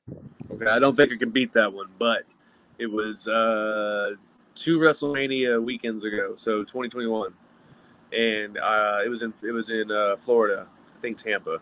Yep. I was wrestling a fatal 4-way against Fuego del Sol, Myron Reed, and I forget the other person. Max Heights, yes. And it may have been a 6-man. I can't remember. No, it was a 4-way. You were right. It was a 4-way. Okay. So yeah, Max Heights. Anyways, in the ending of the match, I'm pinning, I believe it's Myron Reed, and Fuego del Sol decides to swanton on top of me and break up the pin, which does happen and also hurts a lot. And I farted when it happened. I won't deny that. And at least I thought it was a fart. I get to the back and I am changing in front of everybody, and just the most embarrassing thing you can think of is, yeah. Fuego brought the swanton and you dropped the bomb. He brought the swanton. I dropped that bomb, and I had to make a beeline for the restroom to finish changing. But that was the last time that ever happened, and it's the only time I've ever told that story. So you're welcome. I mean, it's a different animal here on the Shining Wizards Wrestling Podcast. See, I was going to ask, what do you do in that situation? I think it's even worse if you didn't know. I didn't. And luckily, it was the ending of the match. Oh, yeah. I've been in the ring with a gentleman who, he was a larger gentleman, and it was the sunset flip where he doesn't go down and he jumps to sit on me, and I moved, right? And when I moved, thank goodness I moved, because everything came out of him. Can I take a guess on who this gentleman was? He hit and went squish and splish at the same time. It wasn't our dear good close personal. It wasn't our dear good close personal friend Falaba, was it? No, it wasn't Falaba. It was I won't say his name. No, that's fine. Yeah, but he was one of my original trainers. He was wearing yellow tights when it happened, so you can imagine the visual, I'm sure.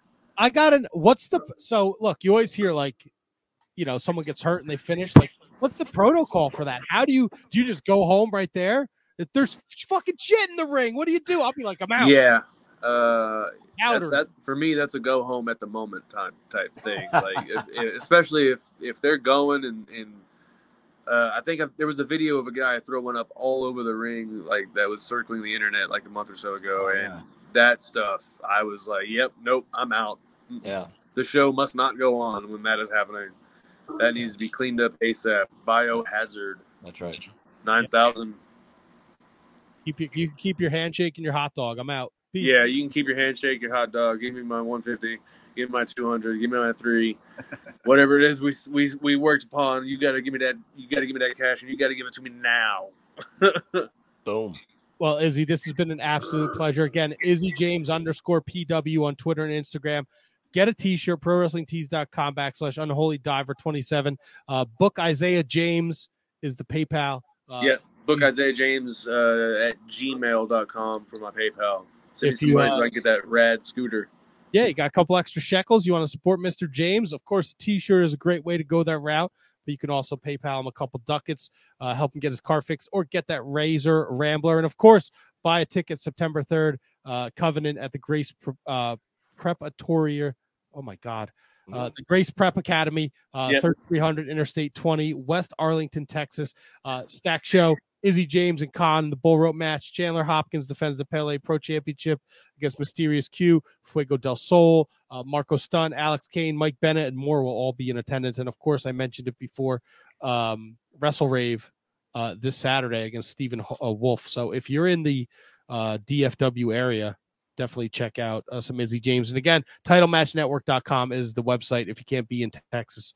It's a monthly streaming service. It's a great way to see more Izzy James. Izzy, it's been an absolute pleasure. Anything you want to leave the fans with before we let you go? Man, you did all my plugging for me. Just follow me on the Instagram, on Twitter, Izzy James _PW. I don't have a Facebook. Screw Facebook. But you can follow me there. You can also go onto my YouTube. Please subscribe to the YouTube. See more matches, not just on Title Match, but on my YouTube as well. You can see my promos that I push out, a whole 9 yards. Follow all those. Go to one of my pro wrestling tees and buy a shirt. I got like 6 designs, plenty of stuff you can buy. All right, and the YouTube is Izzy James. I just subscribed. Yeah.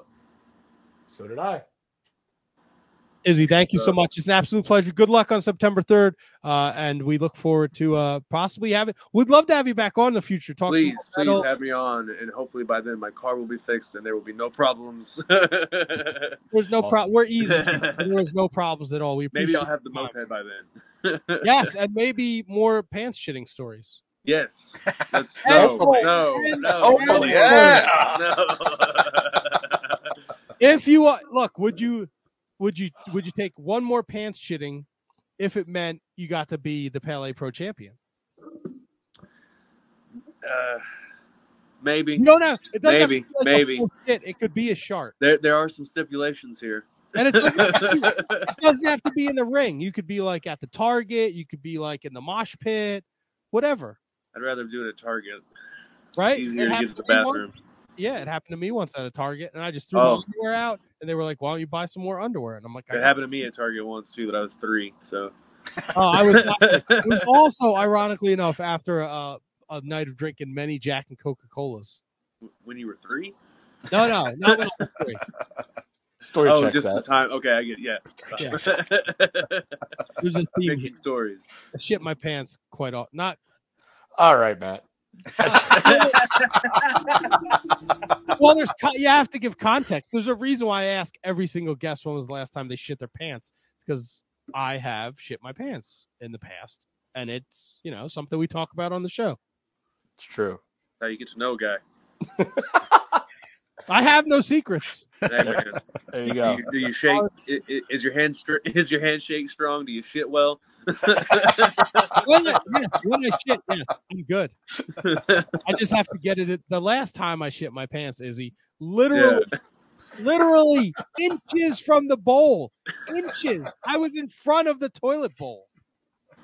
I'm a fucking professional. You could be a professional wrestler. I'm a professional pants shitter. I actually have a story that matches that. Save it for next time. No, It happens. People shit their pants in front of I the was TV. in football, middle school. I had diarrhea, and I didn't make it all the way. 4th and long. 4th and oh my god. 4th and not so long.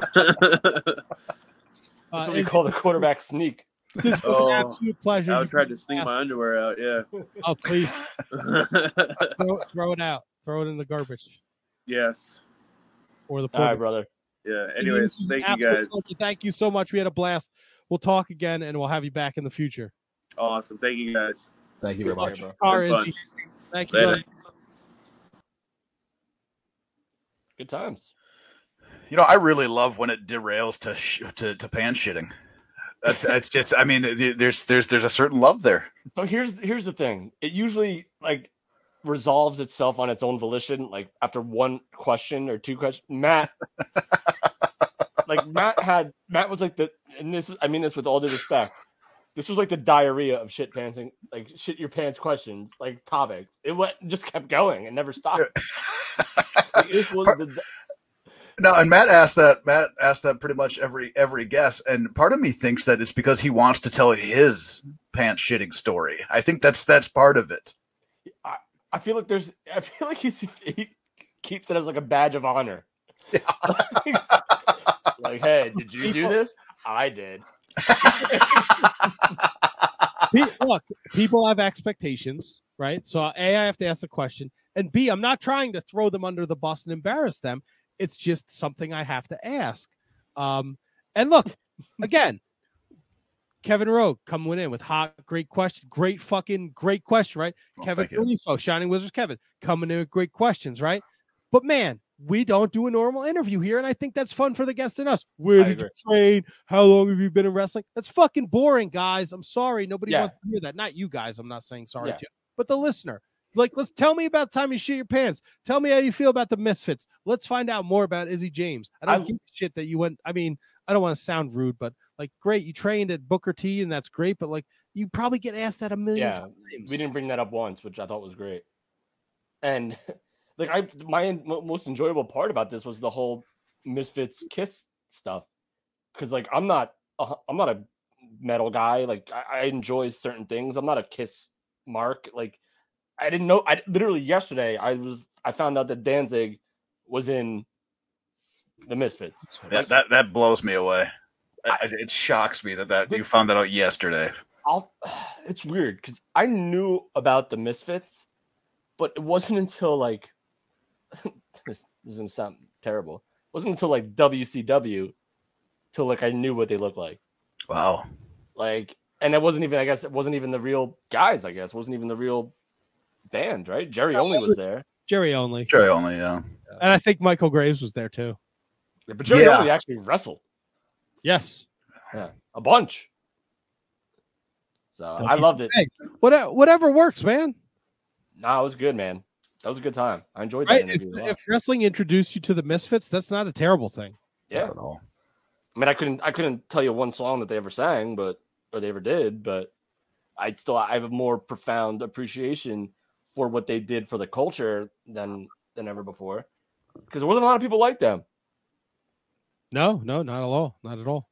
Yeah. Not at all. Well, look, I'm sure you guys got to take a piss. You got to get a soda pop, a beer, whatever you need to do. So let's take a break. I'm going to do the Patreon plugs and whatever. So Kevin, I know you, excuse me, handsome Kevin, I know you were worried about if you had to go pee. That's exactly how I put it too. I said, Matt, what if I have to go pee? What do I do? Let me tell you, dude, as much as you want, I work the food truck and we do a farmer's market, and there's always somebody that plays music. And one time a dude was like, excuse me, can you tell me where the pee room is? And I was like, what the fuck? Dude, what is, look, Kevin got up. Dude, what is going on in his basement? You said take pee. You mean you have to take a tinkle? I was like, bro, it's over here. Don't talk to me and don't go near those kids over there, you fucking ghoul. All right. I got to go take a piss. All right, go take a piss. I'm going to get these Patreon plugs out of the way. If you're enjoying the podcast, you're enjoying the guests, you're enjoying, of course, third Mike, Kevin Rogue. I'm going to put Kevin Rogue over. I know he's still there. I can see him, but he's going to get up and take a leak. At Year of Pod is one of Kevin's podcasts. He's doing WCW 1996 right now. It's a great listen, great great commentary, funny stuff. So please check out Kevin Rogue at Year of Pod. JJ Rogue Means on the Twitter machine, and he also does podcast Too Old for This Shit. It's like a wrestling figure podcast. TOTS Pod on the Twitter machine. So follow him in all his ventures. He does great stuff. He's also an independent wrestler out there in Minnesota doing stuff. Obviously, you heard that when you listen to the beginning of the show. So if you enjoy the podcast, and I am rambling because I am a maniac today, you can check us out over at our Patreon, patreon.com/Wizards Podcast. For as little as $1 a month, you can support the Shining Wizards Wrestling Podcast. $1 a month gets you a mention every week on this podcast. $3 a month gets you our bonus content. And then $5 a month, we will plug your social media. $10 a month, you are entered into the monthly raffle to be a part of the show. You get to pick a Wizards Rewind and sit in and do it with us. You get to be a part of an interview. If there's a guest you want to sit in and be a part of their interview, you can be a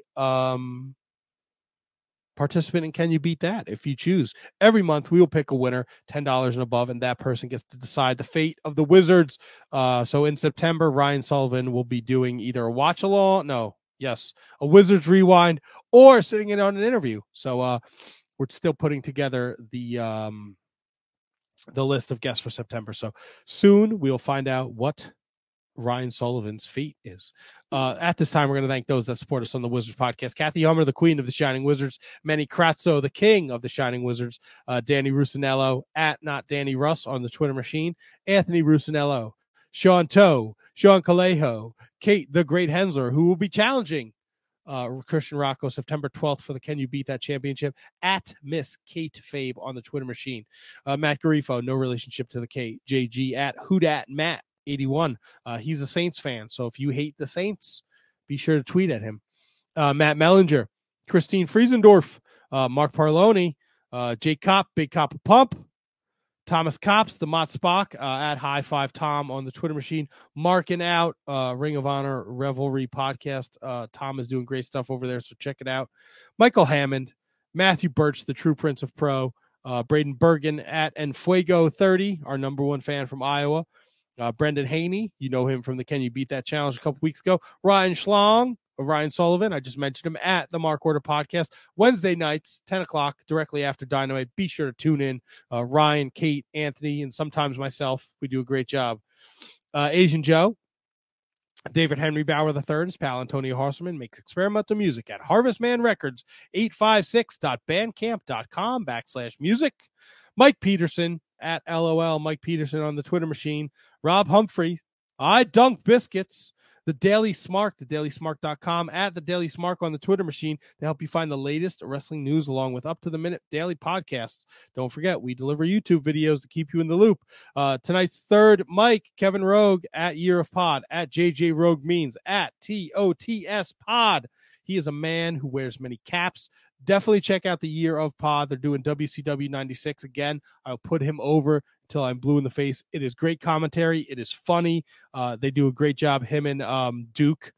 And then the Too Old for This Shit podcast is like a wrestling figure podcast. They do an excellent job. I got my package. I'm going to bring, let's bring the boys back in for this so we can talk about this. I got my package the other day in the mail because I asked you why you were such a chicken shit. Can you beat that champion? And you guys decided to send me a little package, and I was very happy with it. I got a nice GameStop exclusive Razor Ramon Funko Pop, and I got Stroke Bret Hart from like the last WrestleMania he was in. Dude, it's not a great figure. Kevin's making a face over there. All right, so Kevin, it's no secret that you and me have, when it comes to Can You Beat That, a little bit of a strenuous relationship. Is that a fair thing? Well, I would say that, you definitely tax the relationship when it comes to Can You Beat That? Not from me, man. I feel great about myself, but I think that you definitely, you put a little stress on the relationship. So you and me go back and forth constantly, jabs here and there. Matt calls you a piece of shit once and he gets a care package? Yeah. All right.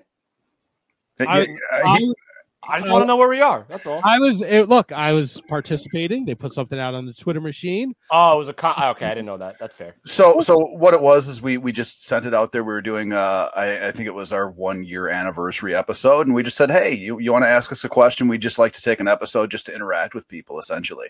And Matt threw the question at me, asked me why I was such a coward chicken shit champion. And you get the prize. And Al, the co-host of the show, absolutely loved that because Al loves kicking me in the sack. So as soon as we picked 3, and Matt was definitely one of the top ones. We had a good laugh over it. All right, so he earned it. I think I retract. Absolutely. I retract. Yeah, so it was all in good fun. So I appreciate that. So TOTS Pod is the other show that Kevin's doing, and of course, last but not least, at W. Mercier Jr., Mr. William Mercier Jr. Lives are going to be in William Mercier's hands. You know what I mean? Kevin, I know what you mean. And look, I just want to clarify something. Okay. Because we had a little conversation before you went to break. So I always reach out to the guests as soon as we're done. Izzy James, thank you guys. That was by far one of the most fun interviews. Boom! Dude, ring the bell. But my wife also had a point today because I was reaching out to a bunch of people that came to the barbecue, right? So I was like, did you have a good time? Thank you for coming, whatever. And I didn't get everybody, so Kevin, I didn't slight you. You know what? I'm glad that you brought that up because I meant to text you about how much fun I had yesterday. I didn't get to everybody. It's been a slog of a day. Yeah. But my wife said, well, no one would tell you they had a bad time. I would. That's what I said. I said, I hope someone would. I feel like I would too. I know how to adjust it for next time. But if I had a bad time, it would have nothing to do with you, probably. Like it would probably be some like weird, awkward situation that I created on my own. Unless you shit your pants. Yeah. Came close. Yeah. And look, I don't have this perfect try. I've been known to have a couple too many drinks and I could become a fucking prick. So, but I wasn't yesterday. It was a marathon. I paced myself. You were good. Everyone was good. It was great. Except for Kate. Kate came late. At least she came. Kate the late. Kate. Oh God. What? Nothing. I thought. Okay. Nothing. That was way too easy of a softball, Matt. Nobody's hitting that one out of the park, man. Yeah. Talk about low hanging fruit, man. I thought that was on purpose. It wasn't. Okay. It wasn't. At least she showed up. Yeah, it was good. Good to see her. I haven't seen her in a while. Yeah. So we'll see her on Can You Beat That? Right. So like Izzy James could have said like that was terrible, but he didn't. But would he have? I mean, what does he have to lose? Like why? Like if he felt it wasn't great, then he would have said, you probably would have said something. But and I would appreciate that. Yeah. You know what? Listen, we're not in here for flowers every day, man. If you don't like the show, like tell us what we could do better. Feedback is king, man. Let us know. I could say that as far as Izzy James and his work goes, man, I had such a good time just kind of deep diving and watching his stuff. It really, really entertaining work. I am a fan for life of his. I just really appreciate what he does in the ring. I might follow your lead and deep dive on him. But like Matt said, Matt was busy all weekend. I was busy all weekend. So I wanted to, and I will watch because a guy like that cool. And with that good of a look and that like persona and to take his time, even though he was late, which is whatever, shit happens, everything happens. The fact that he still came on and we spent half hour, 40 minutes with him, that was I got time for that guy all day. Yeah, one of the things I really love too is that he's got subtle moves in the ring. And like the facials and like just I'm a fan, man. I really enjoyed everything that I watched of his. There was nothing that I watched where I went, right, I've had enough. Right. The more I watched, the more I wanted to watch. You know what's so tough about doing this? And there's really nothing tough about it. I mean, it's way more tougher for Matt and Tony than it is for me. But having guests every week, you want to follow up with everybody, and you want to like be like best friends with like everyone that has been on the show, and it's just impossible to do because you have a guest every week, and one's from Texas, one's in California, one's in New York, one's in Florida, one's in Ohio, one's in freaking Miko Maestro land. like you want to like follow up with all these guys and like be friends with them like to like forever because they did us a favor by coming on our show. Yep. Like, and of course we're doing them a favor by, even if it's 200, 300, 400, 1,000, 10,000, whatever, we're introducing someone that might not. Texas, New Jersey, big difference. So we're introducing maybe people from Jersey and Austria to someone who wrestles in Texas. And I think that's just so awesome. And it's something that I really do take pride in every freaking day, that we're doing at least something to try to get this promotion, this person's name out there to people that may not know it. Yeah. And I think that, I mean, right now I'm a perfect example of that. I'm in Minnesota, which is as far north as you can get away from Texas.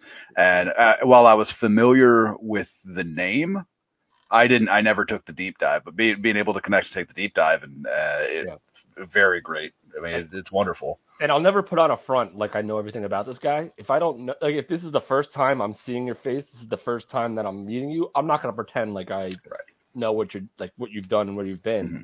But I'm happy to learn. Yeah, I'm happy to learn about like what you've done and what your career has been and what it's meant to you.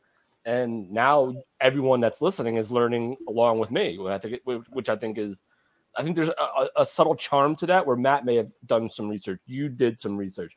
Me, I'm going in blind with this guy, and I'm going to be like, for those who don't know about your beef with Khan, tell us. Yeah. Yep. So great time, Matt. Great pull. Well, thanks to Kyle and the crew over there at Pele Pro. Their champion Chandler Hopkins joins us next week, so that should be a fun listen. And is he not? Chandler Hopkins is injured, is he not? He went down with an injury. Did he?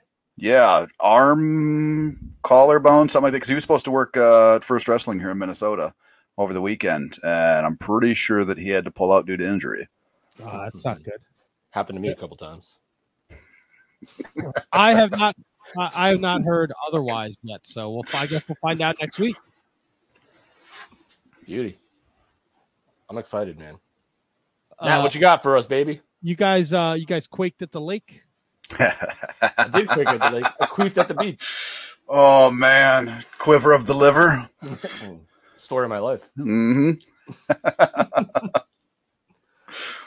We don't have to go through every single match, but as a whole, what did you guys think of the Wednesday night Quake at the Lake?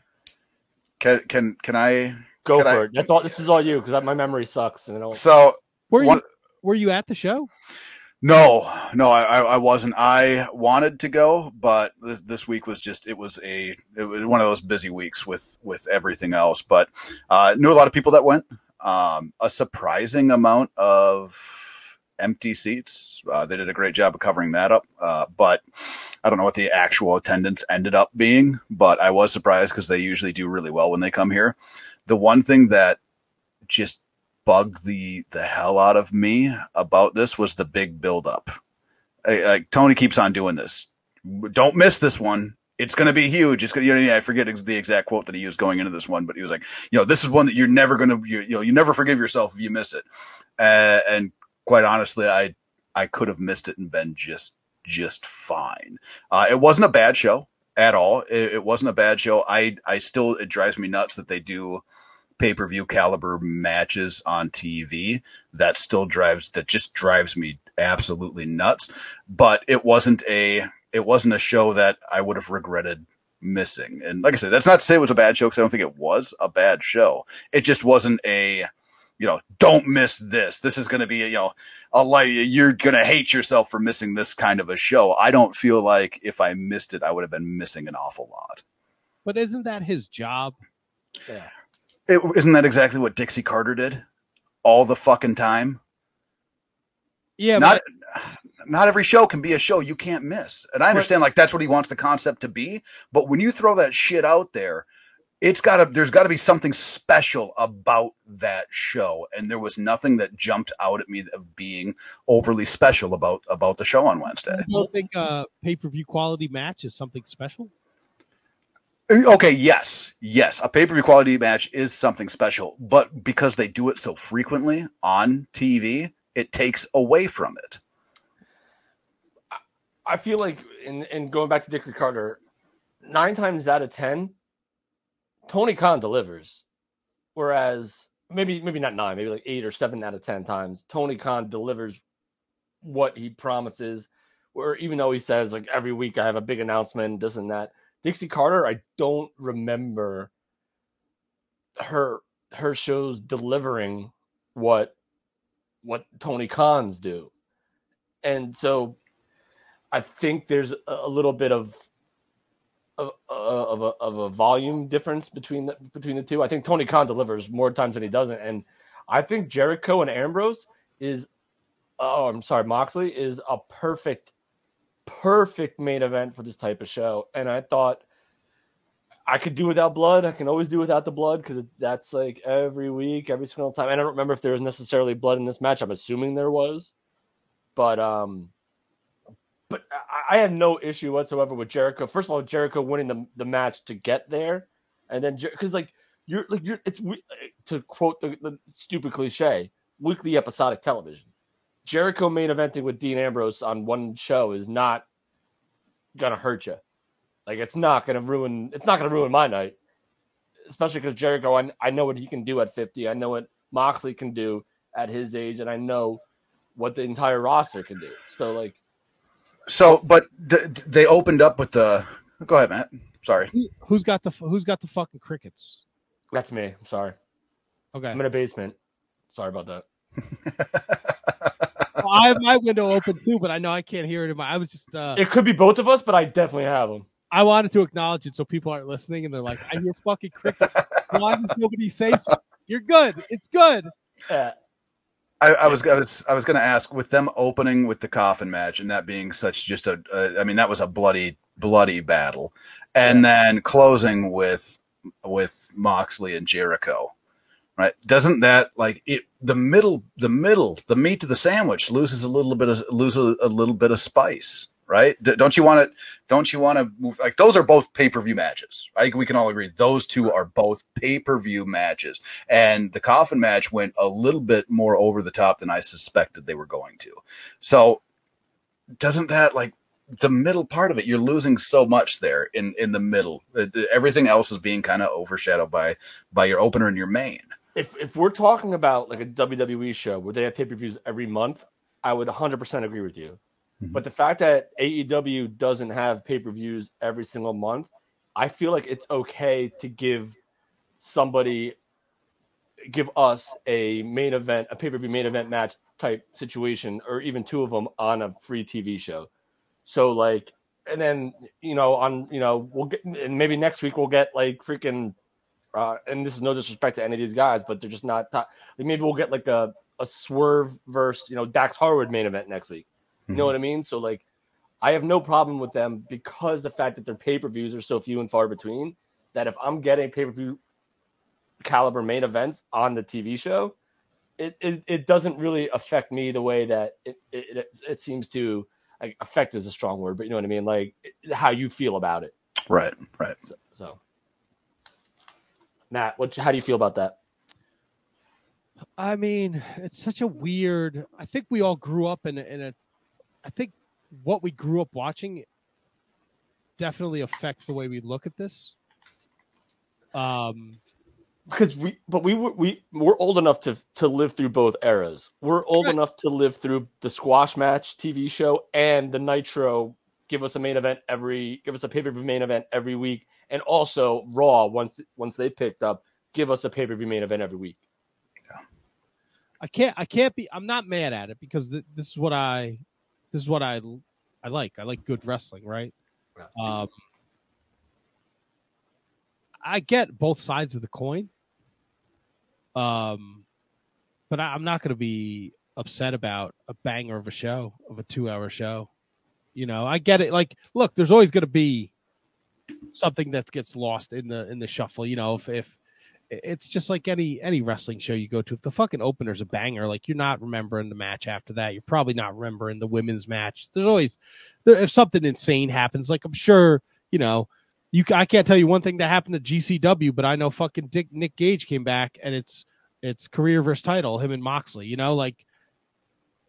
Matt, speaking of GCW, I'm going to go off on a tangent right now. Who effed up my boy? And it was Alley Catch and Nick Gage. So they took out Van Ness and Broski. They did. They stopped the wedding. They interrupted the wedding. They smeared cake, pile drives through the cake. Copy that, sons of bitches. Got some words for Nick Gage? I've talked shit about Nick Gage. I'll never stop. Okay, I would just want to give you the platform. I wasn't looking for you to listen. If he's listening to this and not robbing a bank, then have a great time. Damn. I've said that before. Oh, I like it. I like your balls, bro. Oh, I got no time for Nick Gage. I got your back. Nah, I mean, I really would be terrified if I saw him. Yeah, actually, Matt, I know you don't like when I talk about this stuff, but when I did like one of the first major pod of Jimmy Seafood. Oh, and he attacked him. And he like threw me over a freaking table. Mamacita. It was bad. Bad news bears. Now, handsome Kevin. Yeah. I'm okay with this now for some reason. So you support the show. We've seen you in the chat. Mm-hmm. We know Tony hates. He doesn't. Guests. Tony definitely hates guests, but he's not the biggest fan of AEW. Now, this show I thought was awesome. I loved the coffin match, the tag match with Rush and Andrade against the Lucha Brothers. I thought was a banger. The main event was great. We furthered our storyline with Luchasaurus and Christian. Yeah, the backstage, the boy. Yeah, the weird stuff with Miro and Julie Hart. That I don't get. I don't like Miro. Well, they're not all going to be home runs. Right. The Lethal Wardlow thing is still a thing. Dude, I love that giant. The giant. I love that giant guy. Sumar Satnam Singh. I think out of all of the, I don't know if I said this last week or not, so I apologize if I'm repeating myself. Out of all like the comparisons, Great Khali, Giant Gonzalez, Omos, I think he has the most potential. What leads you to that? Because dude, he does a crossbody. And he does a crossbody, and like he actually has like timing, and he's actually wearing like gear where Omos is wearing like a tank top and freaking jeans. Giant Gonzalez wore gear. What's that? Giant Gonzalez wore gear. Yeah, furry, shitty, stupid bodysuit man gear. Hey, he had some sweet shit that he wore in WCW as El Gigante. No, that was even worse than the Giant Gonzalez stuff. No fucking way it was. Dude, it was a glitter shirt. It was a glitter shirt from Night at the Roxbury and spandex. That's better than fucking fake fur, dude. Airbrushed fucking abs. Worse. Worse. So you would rather wear a fur bodysuit than a glittery T-shirt and spandex? If I was a 8-foot tall, menacing giant, yes. As opposed to a Night at the Roxbury freaking glitter shirt and biker shorts, yes. Really? Dude, if I win picks, I'm making you wear the fucking fursuit. How are you going to get a fursuit? I'll fucking custom order one, bro. Oh, yeah. You can get them. If I... All right. No. All right. I'll pitch in on that, Matt. I will pitch in on that. He lost the fur after a while, and it was just straight spandex with airbrushed everything. Yeah, but everybody remembers the fur. His goddamn figure's got the fur on it. Right. Boots with the fur. You would at the bottom, the boot, the bird. You would rather wear the fur. Because he was Giant Gonzalez. El Gigante literally just wore like what are you doing, man? Like, yeah, but he could have just wore like a fucking singlet, and he would have been fine. I don't know the fur. Why the fur? All right, no fur. All right, sans fur. Still with all the airbrush bullshit, though. It wasn't just the fur; it was the entire suit, man. The thing was fucked. All right, so if you could rebook Giant Gonzalez's gear, would you have him show up as El Gigante's gear in El Gigante's gear? No, you wouldn't. I can answer that question for both of you. You freaking wouldn't. No, bullshit. You can't answer that for me. Goddamn right I can. I just did. 100% I would have him. And if those were my options, yes, I'm picking the El Gigante. And he's a bad guy? Gear. Yeah. Matt, are you Googling El Gigante's gear? I'm looking at many El Gigante pictures. I see one of him in the Stinger. He's got like a very Night at the Roxbury tank top on. It's pink. Yes. to go with the Sting. The Sting is also rocking the pink and black, so that's good. And he's got the biker shorts with the red knee pads that are very long. Yeah, terrible. What was your question? I'm sorry, I was looking at El Gigante pictures. I think it was about El Gigante, so I think we covered it. I don't know. I don't know what I look with the Sting, dude. That's what I'm talking about. Now he clearly took it off when he wrestled. Yes, but that is what I'm talking about, man. Give me Giant Gonzalez over that electrolyte Gatorade. Really? No way. Dude, I'll take it, man. I don't know, man. The furry suit with he's even got the fucking happy trail from his crotch on the Yes, he does. Fucking creepy, dude. Don't threaten El Gigante with a good time. So what, Matt? If you had your perfect, we're talking about Giant Gonzalez wardrobe changes. What would you book Giant if you had Giant Gonzalez in your mind and it was him? What would you have him wear, Matt? I have no idea. Not the furry bodysuit. Something else. That was the best possible solution. Was it? You couldn't have just put him in fucking like long pants? Just called it a day? No, it has to be. It has to like try to strike fear in people's minds. What? Andre wore a fucking singlet. That wasn't scary enough. Andre's Andre. Huge. This guy's a big guy. Just put him in long fucking. Nobody knows who this guy is. Nobody still knows who he is. Was. Fair enough. I see what you're saying, Kevin, with the trying to strike fear in the hearts of people. But when you have a guy that size, you're not doing him any favors trying to make him look more menacing and that bullshit. Because that was, I mean, his size alone should be enough to carry him as being a monster heel. That's a great point. To put him in the fur and the airbrushed muscles all over it, it's bad. It's bad. What if it was a skeleton? I would have been okay with that. And it was El Skeletor. El Skeletor. Like those fun, like skeleton pajamas you had as a kid? Yeah, like them bones. Yeah. If it looks like he fell out of the fucking Karate Kids, I would have been okay with that. All right, so I'm thinking maybe if you put him in like a giant. All right, so hey, what about this? Remember the Yeti? Of course. I'm sure, Kevin. I'm sure you do as well. What about? All right, so how did you feel about when he went from the Mummy, which was here's first question: Giant Gonzalez or Yeti? What was worse? Oh boy, toilet paper Yeti or Ninja Yeti? Well, that was my next question. Okay. So first is toilet paper and Giant Gonzalez. I'd say toilet paper Yeti. Yeah. How do you have a match with fucking toilet paper everywhere? Well, he never actually had a match with it on, I don't think. Yeah, I don't ever remember him competing with the toilet paper. He just did the hug of doom, and then he was a ninja in World War III. Yeah. Then he was Reese. Yes. Yeah. So Kevin, to you, because we have very differing opinions on this. So what's worse?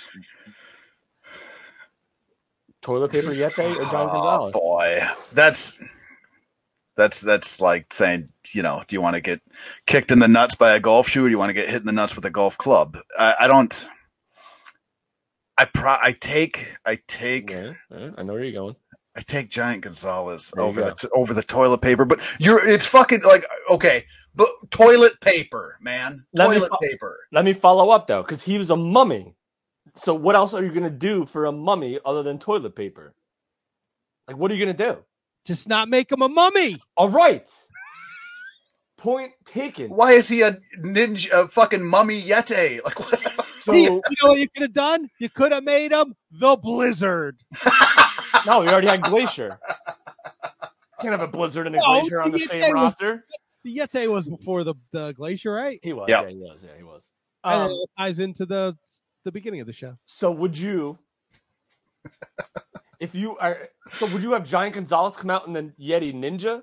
Would that be better than the Giant Gonzalez? Yes. Itself? Would the Yeti Ninja be better than the Giant Gonzalez? Yes.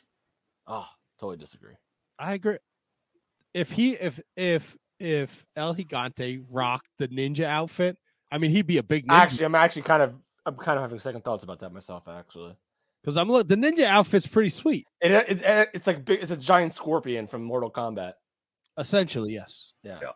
You know what? If if Giant Gonzalez showed up in the Scorpion outfit, I don't think he could fill it out like the Yeti, like Von Reese did. He looked like a skinny Scorpion, though. I mean, scorpions aren't known to being like giant. They're not like. Well, get over here. I mean, that's the Scorpion. I'm not talking about like Arizona. Yeah, but he wasn't Scorpion. like a fucking diesel brick shit house. He was just a fucking dude who's like, get over here. Yeah, you're right. He wasn't that jacked, actually, Giant Gonzalez. He didn't have fucking airbrushed abs like Giant Gonzalez. Well, Giant Gonzalez wasn't even that jacked for being. Giant. You just like kind of think that he was because he had the airbrushed abs. Yeah. Like I wouldn't if they just made Giant Gonzalez a basketball player like he was. Like I wouldn't be mad about that. It would have made sense. Sassafras. Like if he was like if his character was like Bill Lambier, like he came out and he was just a fucking nasty asshole basketball player, I would have been like, all right, cool, it makes sense. He's from like another country. He doesn't understand the rules. He's fucking doing chop blocks. He's being like a dick. He's fucking pushing referees around. I would have bought that. On what planet have you ever seen a basketball player named Giant Gonzalez? You could have called him fucking Giant fucking Jim. Magic Kareem Abdul Gonzalez. I was gonna say, what fucking basketball players out there throwing chop blocks? Yeah, that was where I went. I mean, come on, fucking a wrestling plumber. When was the last time a plumber came to the house and fucking hit you in the back of the head with a fucking an elbow? Took a dump in the pool. Yeah, eating fucking Baby Ruth, Snickers, whatever. Baby Ruth is a very underrated candy bar. Very underrated. Now, what is Singh gonna wrestle in? That's what I want to know. He wrestles in, like he actually has the pants. He has the long trunks, the long tights. Like Kali. Okay. No, his are actual tights. Kali's were like baggy. Yeah. Like Well, tearaway pants for. Like, I'm hoping they take a turn and put him in a fursuit. Yeah, I mean, you and me, from your lips to God's ears, my man. Yeah. Really, you would accept another a giant furry man? Yes, I need it. He needs it. I need a giant furry man suit in pro wrestling. I think I can edit out. Oh, you know who did that? But it wasn't giant. It was the opposite. Hornswoggle. Nope, close. Dink. I don't know. You don't get that. There's not a lot of. Well, there's two of you. I'm giving him a chance too. Well, I don't know where the fuck you're going with it. Who El wore El Torito? Oh, I love El Torito. El Torito had the furry. But he had the whole thing, man. He had the fucking course. mask. He had the horns, everything, and he didn't have airbrushed fucking abs on him. Yeah, I think it was airbrushed. El Torito, WWE. Or no, his gear was actually legit gear. You're right. Yeah. No, there was some airbrushed abs on there. No. They were padding. It was padding. Look at it. I'm looking at El Torito in a white outfit, and it looks like those are airbrushed abs. Yeah. Abs. Those are airbrushed. We got airbrushed abs on this son bitch. Dude, did you just turn into like Kate? Who? You with the abs. The abs. No. Sounds like dude. He's got abs and a little tail. His little tail. I fucking loved El Torito. Dude, go back, Kevin. If you haven't watched it, that WLC match between him and Hornswoggle, probably one of the best matches of all time. I put it up there with Steamboat Savage.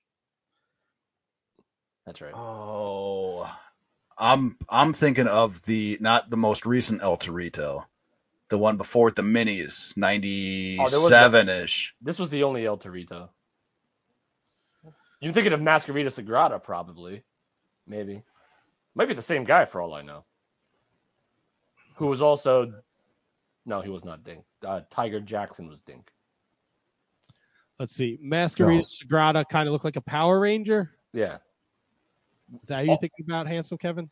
I'm could have swore it was El Torito, man, with the minis. He feuded with Max Mini. No. We're talking like beyond Ruthless Aggression era. El Torito. He managed the Matadors, who looked I remember that. Who looked like Ninja Turtles. That's right. You're thinking of the guy who was rolling around with Mini Vader and Mini Mankind? Yeah. Yeah, I think that's Masquerita Sagrada. I'm not gonna completely dismiss what he said about there possibly being another El Torito mini luchador with the same kind of character, but El Torito is there's only one El Torito. I'm fuck, man. This is gonna drive me nuts because was it Canadian Stampede?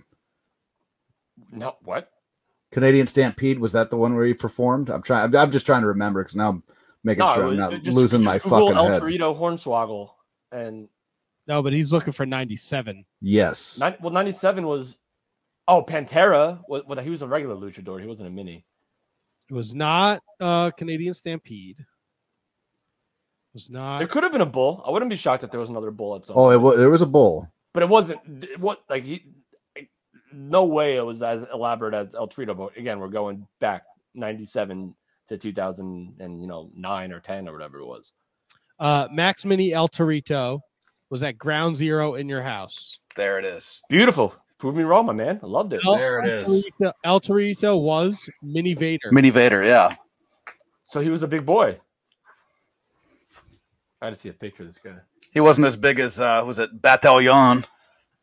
Dude, you remember do you ever see like the minis and like wondering like how this guy's a mini when he's like almost like 5'3"? Some of the bigger minis. Yeah. But I guess there was just like a legit like technical height limit.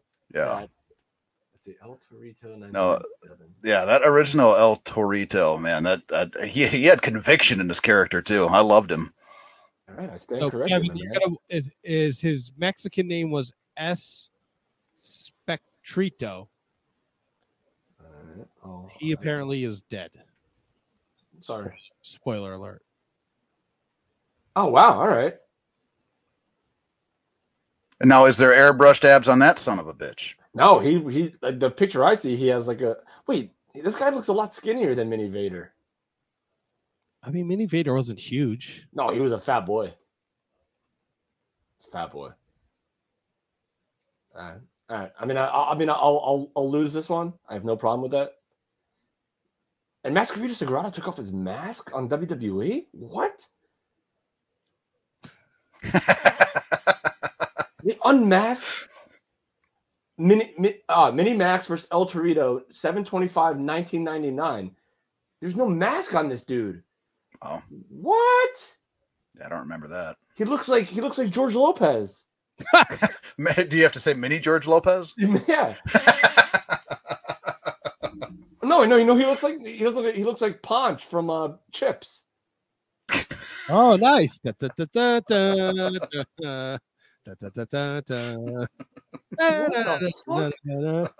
I can't. I have to drink more because I don't want to remember any of this. We started at Quake by the lake. Quake at the lake. Yeah, that's where it was. Yeah. This is fantastic. What? I can't unsee this. You don't want to, man. You don't want to. They took his mask off.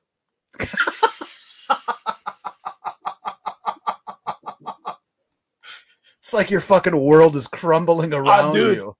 It was Matt. You remember this story? We tell it a lot. Seeing Jushin Thunder Liger without his mask on. Oh, it's heartbreaking. In person. That's what this was. That's what this was right here for me. Mascarita Sagrada, no mask. He looks like he's 50. He looks like he should be riding a motorcycle. Police freaking. I mean, he probably was 50. Yeah, he could have been. A very good athlete, by the way. Throw that out there. He was ahead of his time, man. I think it's remarkable that Singh, one of the biggest bastards out there, took us to El Torito. Yeah. That's the roller coaster. That's what we do here. And Handsome Kevin is a perfect. Tony might be out, Kev. Yeah, I'm with you. I thought I was gonna be the first to go, but it might be Tony. I love Tony. I could never do that to him. No. Well, maybe you just stop by more. There you go. Let me ask you this, Handsome Kevin. Yes, sir. What's up? Let's say you had won the picks, right? And you had to pick a punishment for me and Kevin. Yeah. Again, I harp on this because it's super fucking annoying. I have expressed my displeasure with T-Donk. 600th episode. That's a pretty big milestone. Big milestone. Would you decide it would be a great time to roast you? No, and see, that's the thing that's confusing me because it's a punishment for you two. and it brings in everybody else, which the 600 episode should. It should bring, guests from the past, an all-star cast really is what you should do, what should be happening for your 600. So to take and punish you two for this 600, I wouldn't do that, but I'm sure he has his reasoning. I'm with you.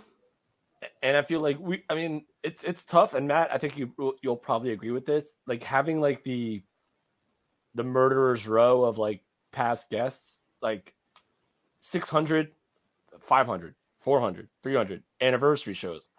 We've kind of done that. Now, if we could have landed like a major player, like a big guest, the roast. Well, wait now. You're not going to shit on Big O Possum like that. Oh, he doesn't know, bro. Oh no! Wait, what?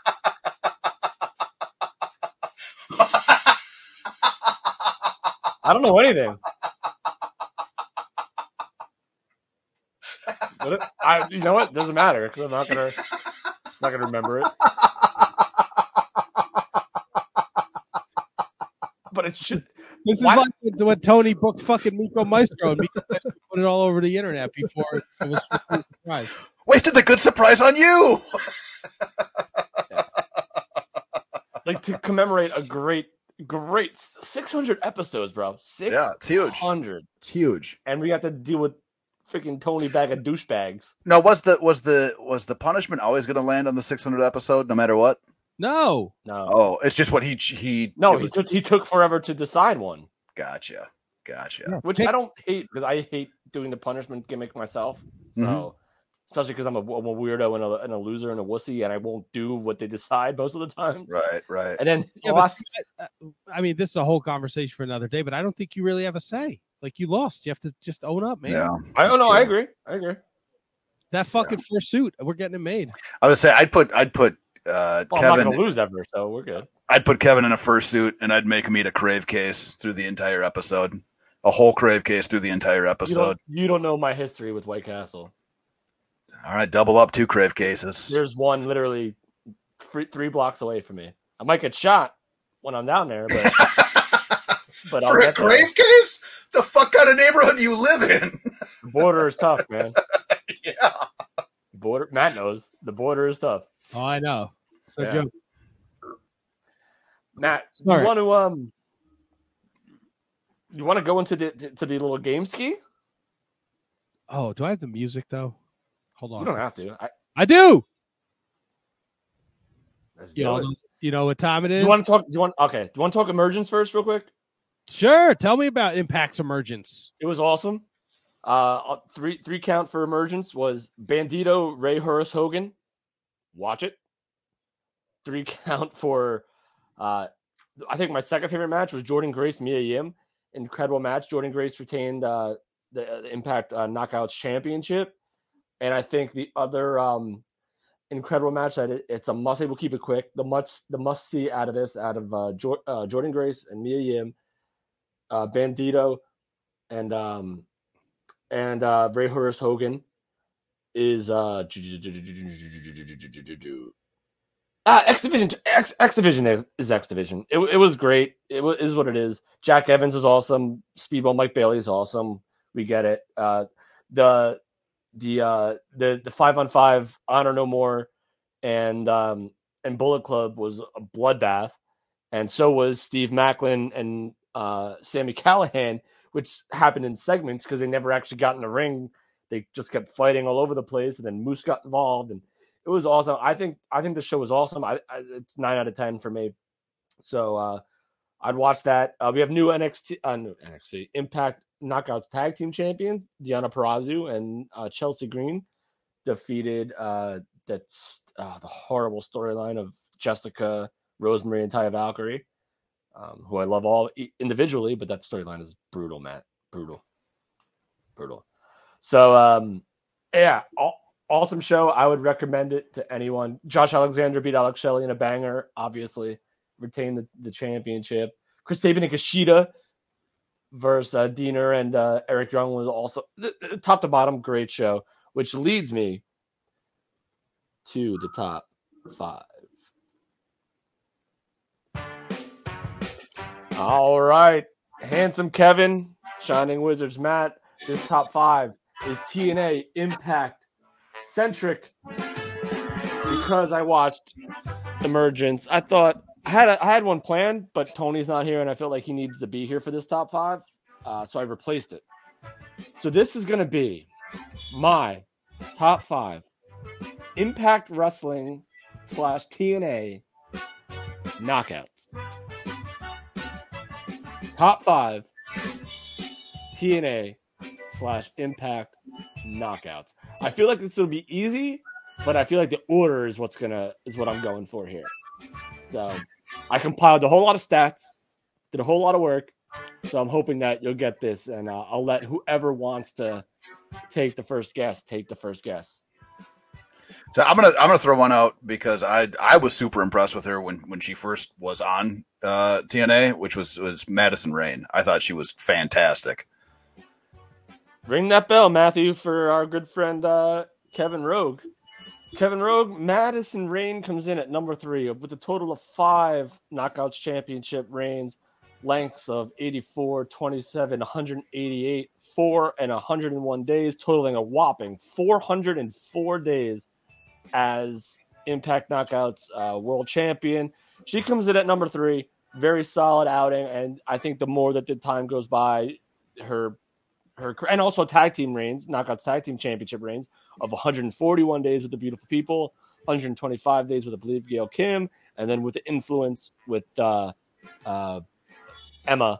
was so with a total of 372 days. Madison Rayne, number 3 on your Impact Knockout top 5.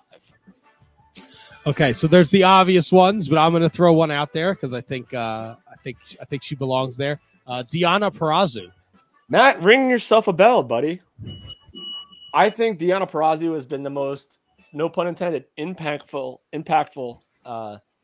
knockout for the company in years, and she has 2 reigns, lengths of 98 and 343 days, totaling 441 days. She's your current Impact Wrestling Knockouts Tag Team Champion, along with Chelsea Green. She is number 2, Matt. Deonna Purrazzo, with the history of TNA and Impact, I think she's worthy of the number 2 spot. I think that it's obvious your list doesn't hold water unless Awesome Kong is on it. No, she's not on it. No fucking way. Thought about it, but when you hear, listen, she played a great role. She served an amazing purpose. She was the most unique character in the history of wrestling, I think, just about. You could put that on. That could be a top 5 for another day. There will never be another one of her. But she did not make the list, and I think you'll understand just based on the importance of Impact Wrestling of this list and who's on it. Matt. Can I get a Gail Kim? Matt, ring that bell like 6 times. Because Gail Kim is number 1. 6 championship title reigns, totaling 479 days. Tag titles, Knockouts Tag Champs, totaling 125 days with the aforementioned Madison Rayne. Gail Kim set the bar for Impact Women's Wrestling and TNA Wrestling, and she was, I think, the first female inductee into the Impact Hall of Fame. I could be wrong. It could be Karen Angle. I don't think it was. But so Gail Kim, number 1, the best. Kevin Rogue he's. Yeah. I'm just fucking shocked over here.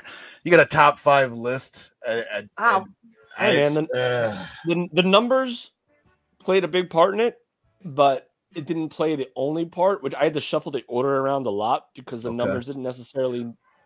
Right, and now I'm trying to reach into your mind and figure out where the fuck you're coming up with these top 5. I'm just gonna throw it out there and go Mickie James. Ring the bell, Matthew. Mickie James. You put fucking Mickie James on the list and not Awesome. Oh boy. 4 World Championship reigns, lengths 102 days, 17 days, 112 days, and 133 days, totaling a whopping 374 days consistently in her career as Impact TNA Knockouts champion. She's number 5. So she was on the border, and listen, I looked at it all. I looked at Awesome Kong. But just didn't add up. All right, so we're missing number 4. Missing number 4, and that's it. That's right.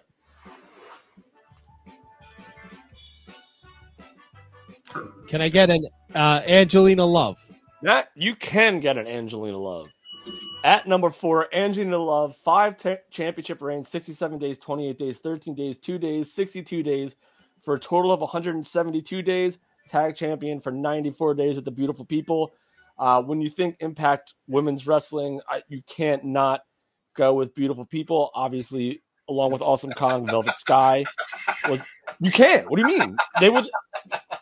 I'll listen. I'll listen to what you can't do. I'll listen to where I'm wrong here. No, I just say you can't think of women's wrestling and Impact without thinking of Awesome Kong. You're absolutely right. You're wrong. No, you can. But Angelina Love held the championship for 172 days and was the tag champ for 94 days. And the beautiful people were synonymous with the heyday of TNA and Impact. So along with championship reigns and just solidifying your place and what you kind of, when you identify with TNA, you thought of, when you thought of women's wrestling, you thought of the beautiful people, you thought of Angelina Love. Multiple runs. Man, it's your list. So I mean, I Right. can't. It's your fucking list. But when I think women's wrestling in TNA Impact, always straight to Awesome Kong. She was unique. She was a reason to watch the women's division in Impact. Man, No denying that. But she just when you put all the factors together to compile the list the way that I did, she just didn't. Listen, she was right there. Listen, her and Velvet Sky were literally right there, and you have to consider Tara, Victoria. But it just didn't make it for me, and that's all I got to say about that. Now, Matt, Awesome Kong's in your top 5, right? I won't lie. I was out of wrestling at this point, so I don't lie. Fuck me in the ass with a big rubber dick. What the fuck? How in the world? Listen, I was all in on Impact. I watched every episode, bro. I was all in on Impact. Awesome Kong. All right, she was only the champion twice. Very respectable reigns, right? 178 days, 169 days. Very good. But when you total, 6 from Angelina Love or 5 from Mickie James or 4 or whatever the number was, it just it didn't. Listen, there's only 5 people that can make the list. Yeah, I hear you, man. It's your list. That's right. ODB is another one that could have been on there. ODB's incredible. She's got a food truck in Minnesota. Yeah, What does she serve? What's that? What does she serve? Barbecue. Yeah. Nice. It burned down actually. It caught on fire and literally got destroyed, and then she had to get another one. Yeah, she's been running hard all summer. Yeah. Now, I'm a big ODB fan. Yeah. Is it any good?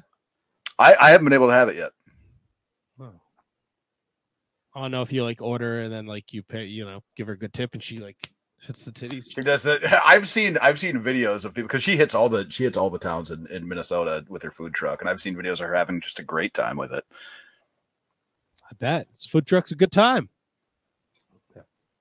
Listen, if it was a top 6, Awesome Kong would have been 6.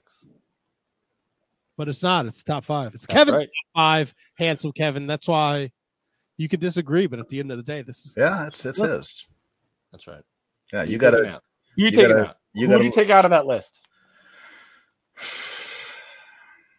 And you remember you guessed a few of them. So. Yeah, no, I know. I think right now, and you'll probably you guess who I'm taking out of the list. I'm taking out Mickie James. So I wouldn't take Mickie James out because I think she does too much for the women's roster as a whole. So I think that she accounts for more with the helping them along with what they're doing in the ring, that type of thing. So I wouldn't take her out kind of based on that. While you're pontificating, Handsome Kevin, Matthew Birch said, Awesome Kong impact on the industry is more important than any of these other knockouts among amount of title reigns, in my opinion. All right. On the industry, not on Impact, not on TNA. No, that's yeah, but she didn't. But that's where she made her biggest impact. Was in Impact. No, well, she was also Karma in WWE. You can't tell me. The only thing she had one match is Karma. Yeah, I'm not She sure. eliminated Michael Cole from the Royal Rumble. Oh shit, that's right. Huge. That was it, right? Oh, she had more matches. Brown baby. I think it'd come down to Deanna or Angelina. Quite honestly, I don't know which one, but I could definitely put Awesome Kong in one of their places. Awesome Kong's impact was awesome. Didn't even mean to do that.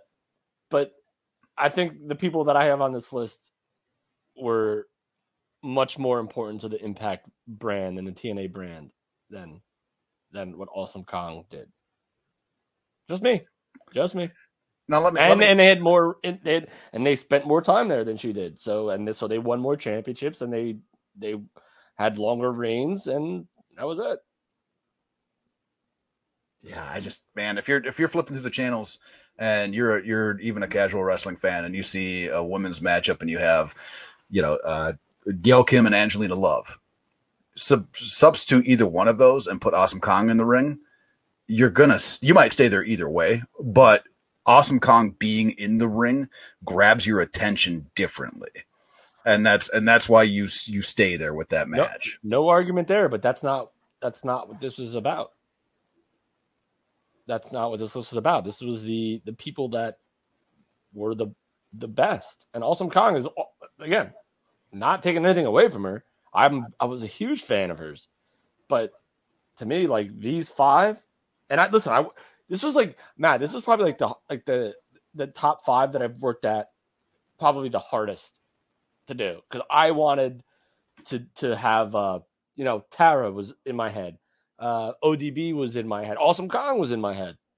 And, then you have people like Winter, and you have, Jordan Grace, who's incredible right now, is going crazy. And you want to not forget the modern, and Tasha Steele. Like, you don't want to just discount the modern era of Impact, but I just, Aja Kong, Awesome Kong just didn't make the cut ski.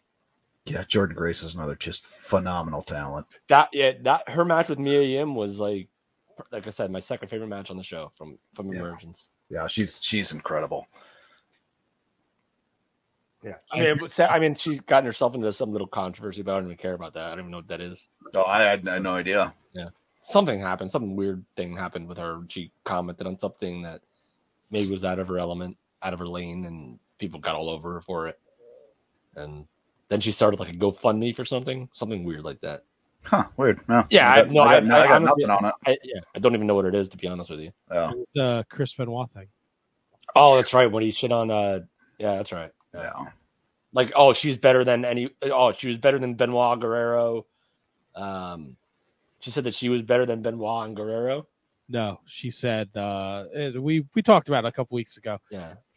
Somebody asked if she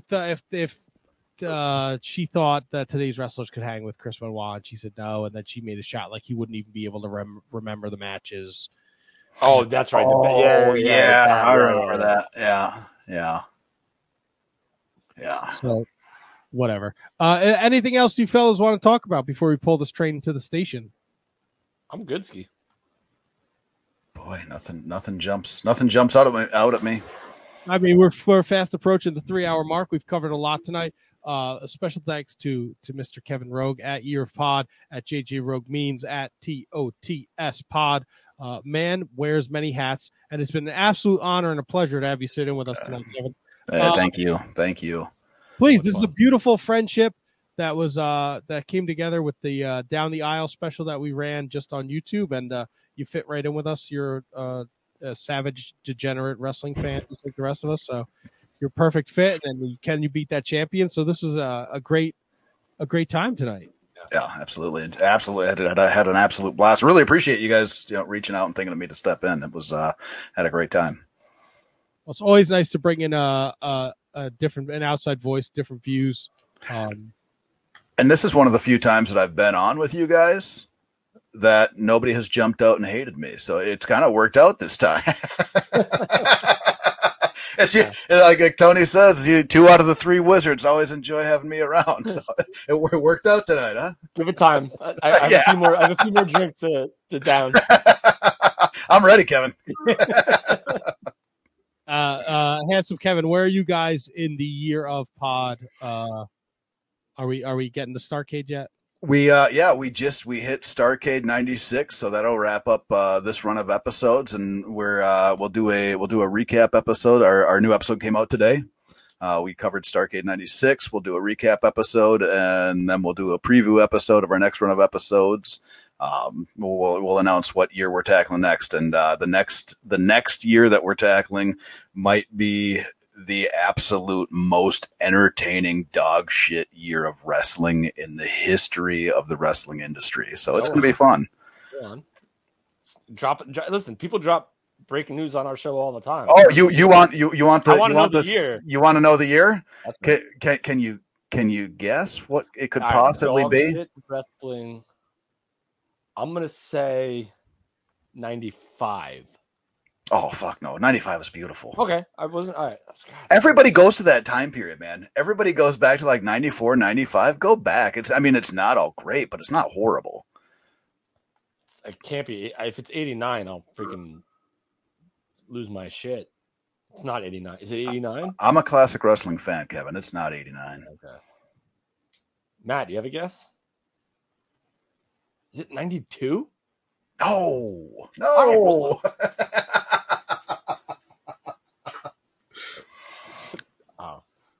Is it WCW 2000? We're doing WCW from was it Starcade? Is it 99 all the way through, because there's only 3 pay-per-views past their final Starcade. So we're doing that Starcade all the way to the finish. What, like Greed, right? That was a question. Oh yeah. Greed was the show. Greed, Sin, man, they fucked that company so hard. The entire last, it's gonna be glorious, man. I have never been so excited to watch so much horse shit in my life. Someone who was telling me that it's fucking disgusting. I watched some of the like the Thunders and Nitros for the years that we're covering, like the Raws. I was watching Nitro the night from the night after that Starcade, and it's the most miserable shit you can ever watch. And people are like, oh, WCW should have never gone out of business. No, bullshit. With what they were putting out, WCW needed to go out of business. They had to put that down. It was miserable, and I can't tell you how excited I am to start it's start funny, covering like, it. When we had CPA on, he was like saying that was like one of his favorite years in wrestling, like the end of WCW. It was like he was like saying like there was some good stuff there. No, there's not. I mean, it's comically bad. So I'll give it that, but they're not trying to be comically bad. Like I watched the fucking Varsity Club, and I forget who the hell they were fighting. And I go to the fucking Varsity Club in and then they 2000. It was them against. If I'm reading what you're saying correctly, it was them against like, was it Revolution? No, it was on a Nitro, man. I forget who it was. Hacksaw Jim Duggan had to have been involved, right? No. Because they turn on him. Hacksaw brings him in brings them in as backup, and then they turn heel immediately. I forget who it was. They're wearing full like denim, like black denim, almost suits. Creative Control? No. It was denim. It was like biker looking shit. One was a Japanese wrestler, and I don't remember the name. It's bad, man. It's all bad. They fucked everybody. Now it's gonna bother me. Who the fuck was it? Hacksaw Jim Duggan waving a Canadian flag. Get the fuck out of here! It's all just miserable. And like I say, that's where we're heading next. It's gonna be wild. We have a particular way of covering events that. If you have it, so it's not Year of Pod is the handle, but it's under Jaded Wrestling. If you're searching on like Spotify. Yep. And that's where Year of Pod is. That's where Too Old for the Shit is. Yep. Look, I don't even listen to the podcast on the network. I'm not even going to pretend like I'm a fucking shill like Tony. I won't listen to all the dog shit that's on our network.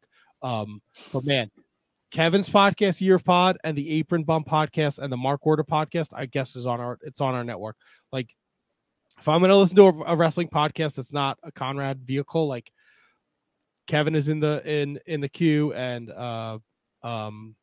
Apron Bump, Kyle, he's in the queue, and the Mark Order podcast, because I usually miss those shows.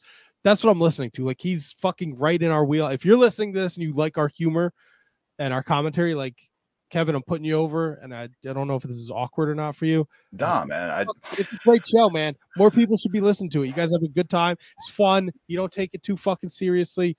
You and Duke do a great job, and the dynamic is there. It's good. So I suggest you listen to it. Yeah, no, and I really do appreciate that very much. I mean, when we started, very first episode, I messaged you, and I said, any advice for an old guy just firing up the podcast, because we enjoy talking wrestling, and the advice that you gave me, we still hold.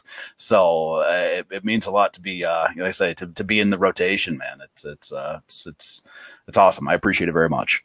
We appreciate your support, and we appreciate your time tonight. I know it's not easy for people to cut out a couple hours to sit down and talk some wrestling with us. I told you, anytime you got a spot for me, man, I'm here for you. All right, Tony. Tony's just going to work behind the scenes now. Right.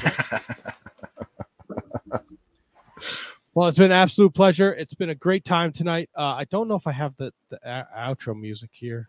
Oh, but did Tony leave it in here for me? Let's see. Maybe. Let's see. Intro, farting around. No, not here. Farting around the world. I have commercial breaks. This one. I don't think I have the going home music, which is fine. Whatever. I was gonna say, is it just? Oh, that is just called. I did not realize that was the outro music. What the fuck else would be in there being farting around? No, there's like there's like generic fucking like oh Jesus! like generic like sounds in here that you can play.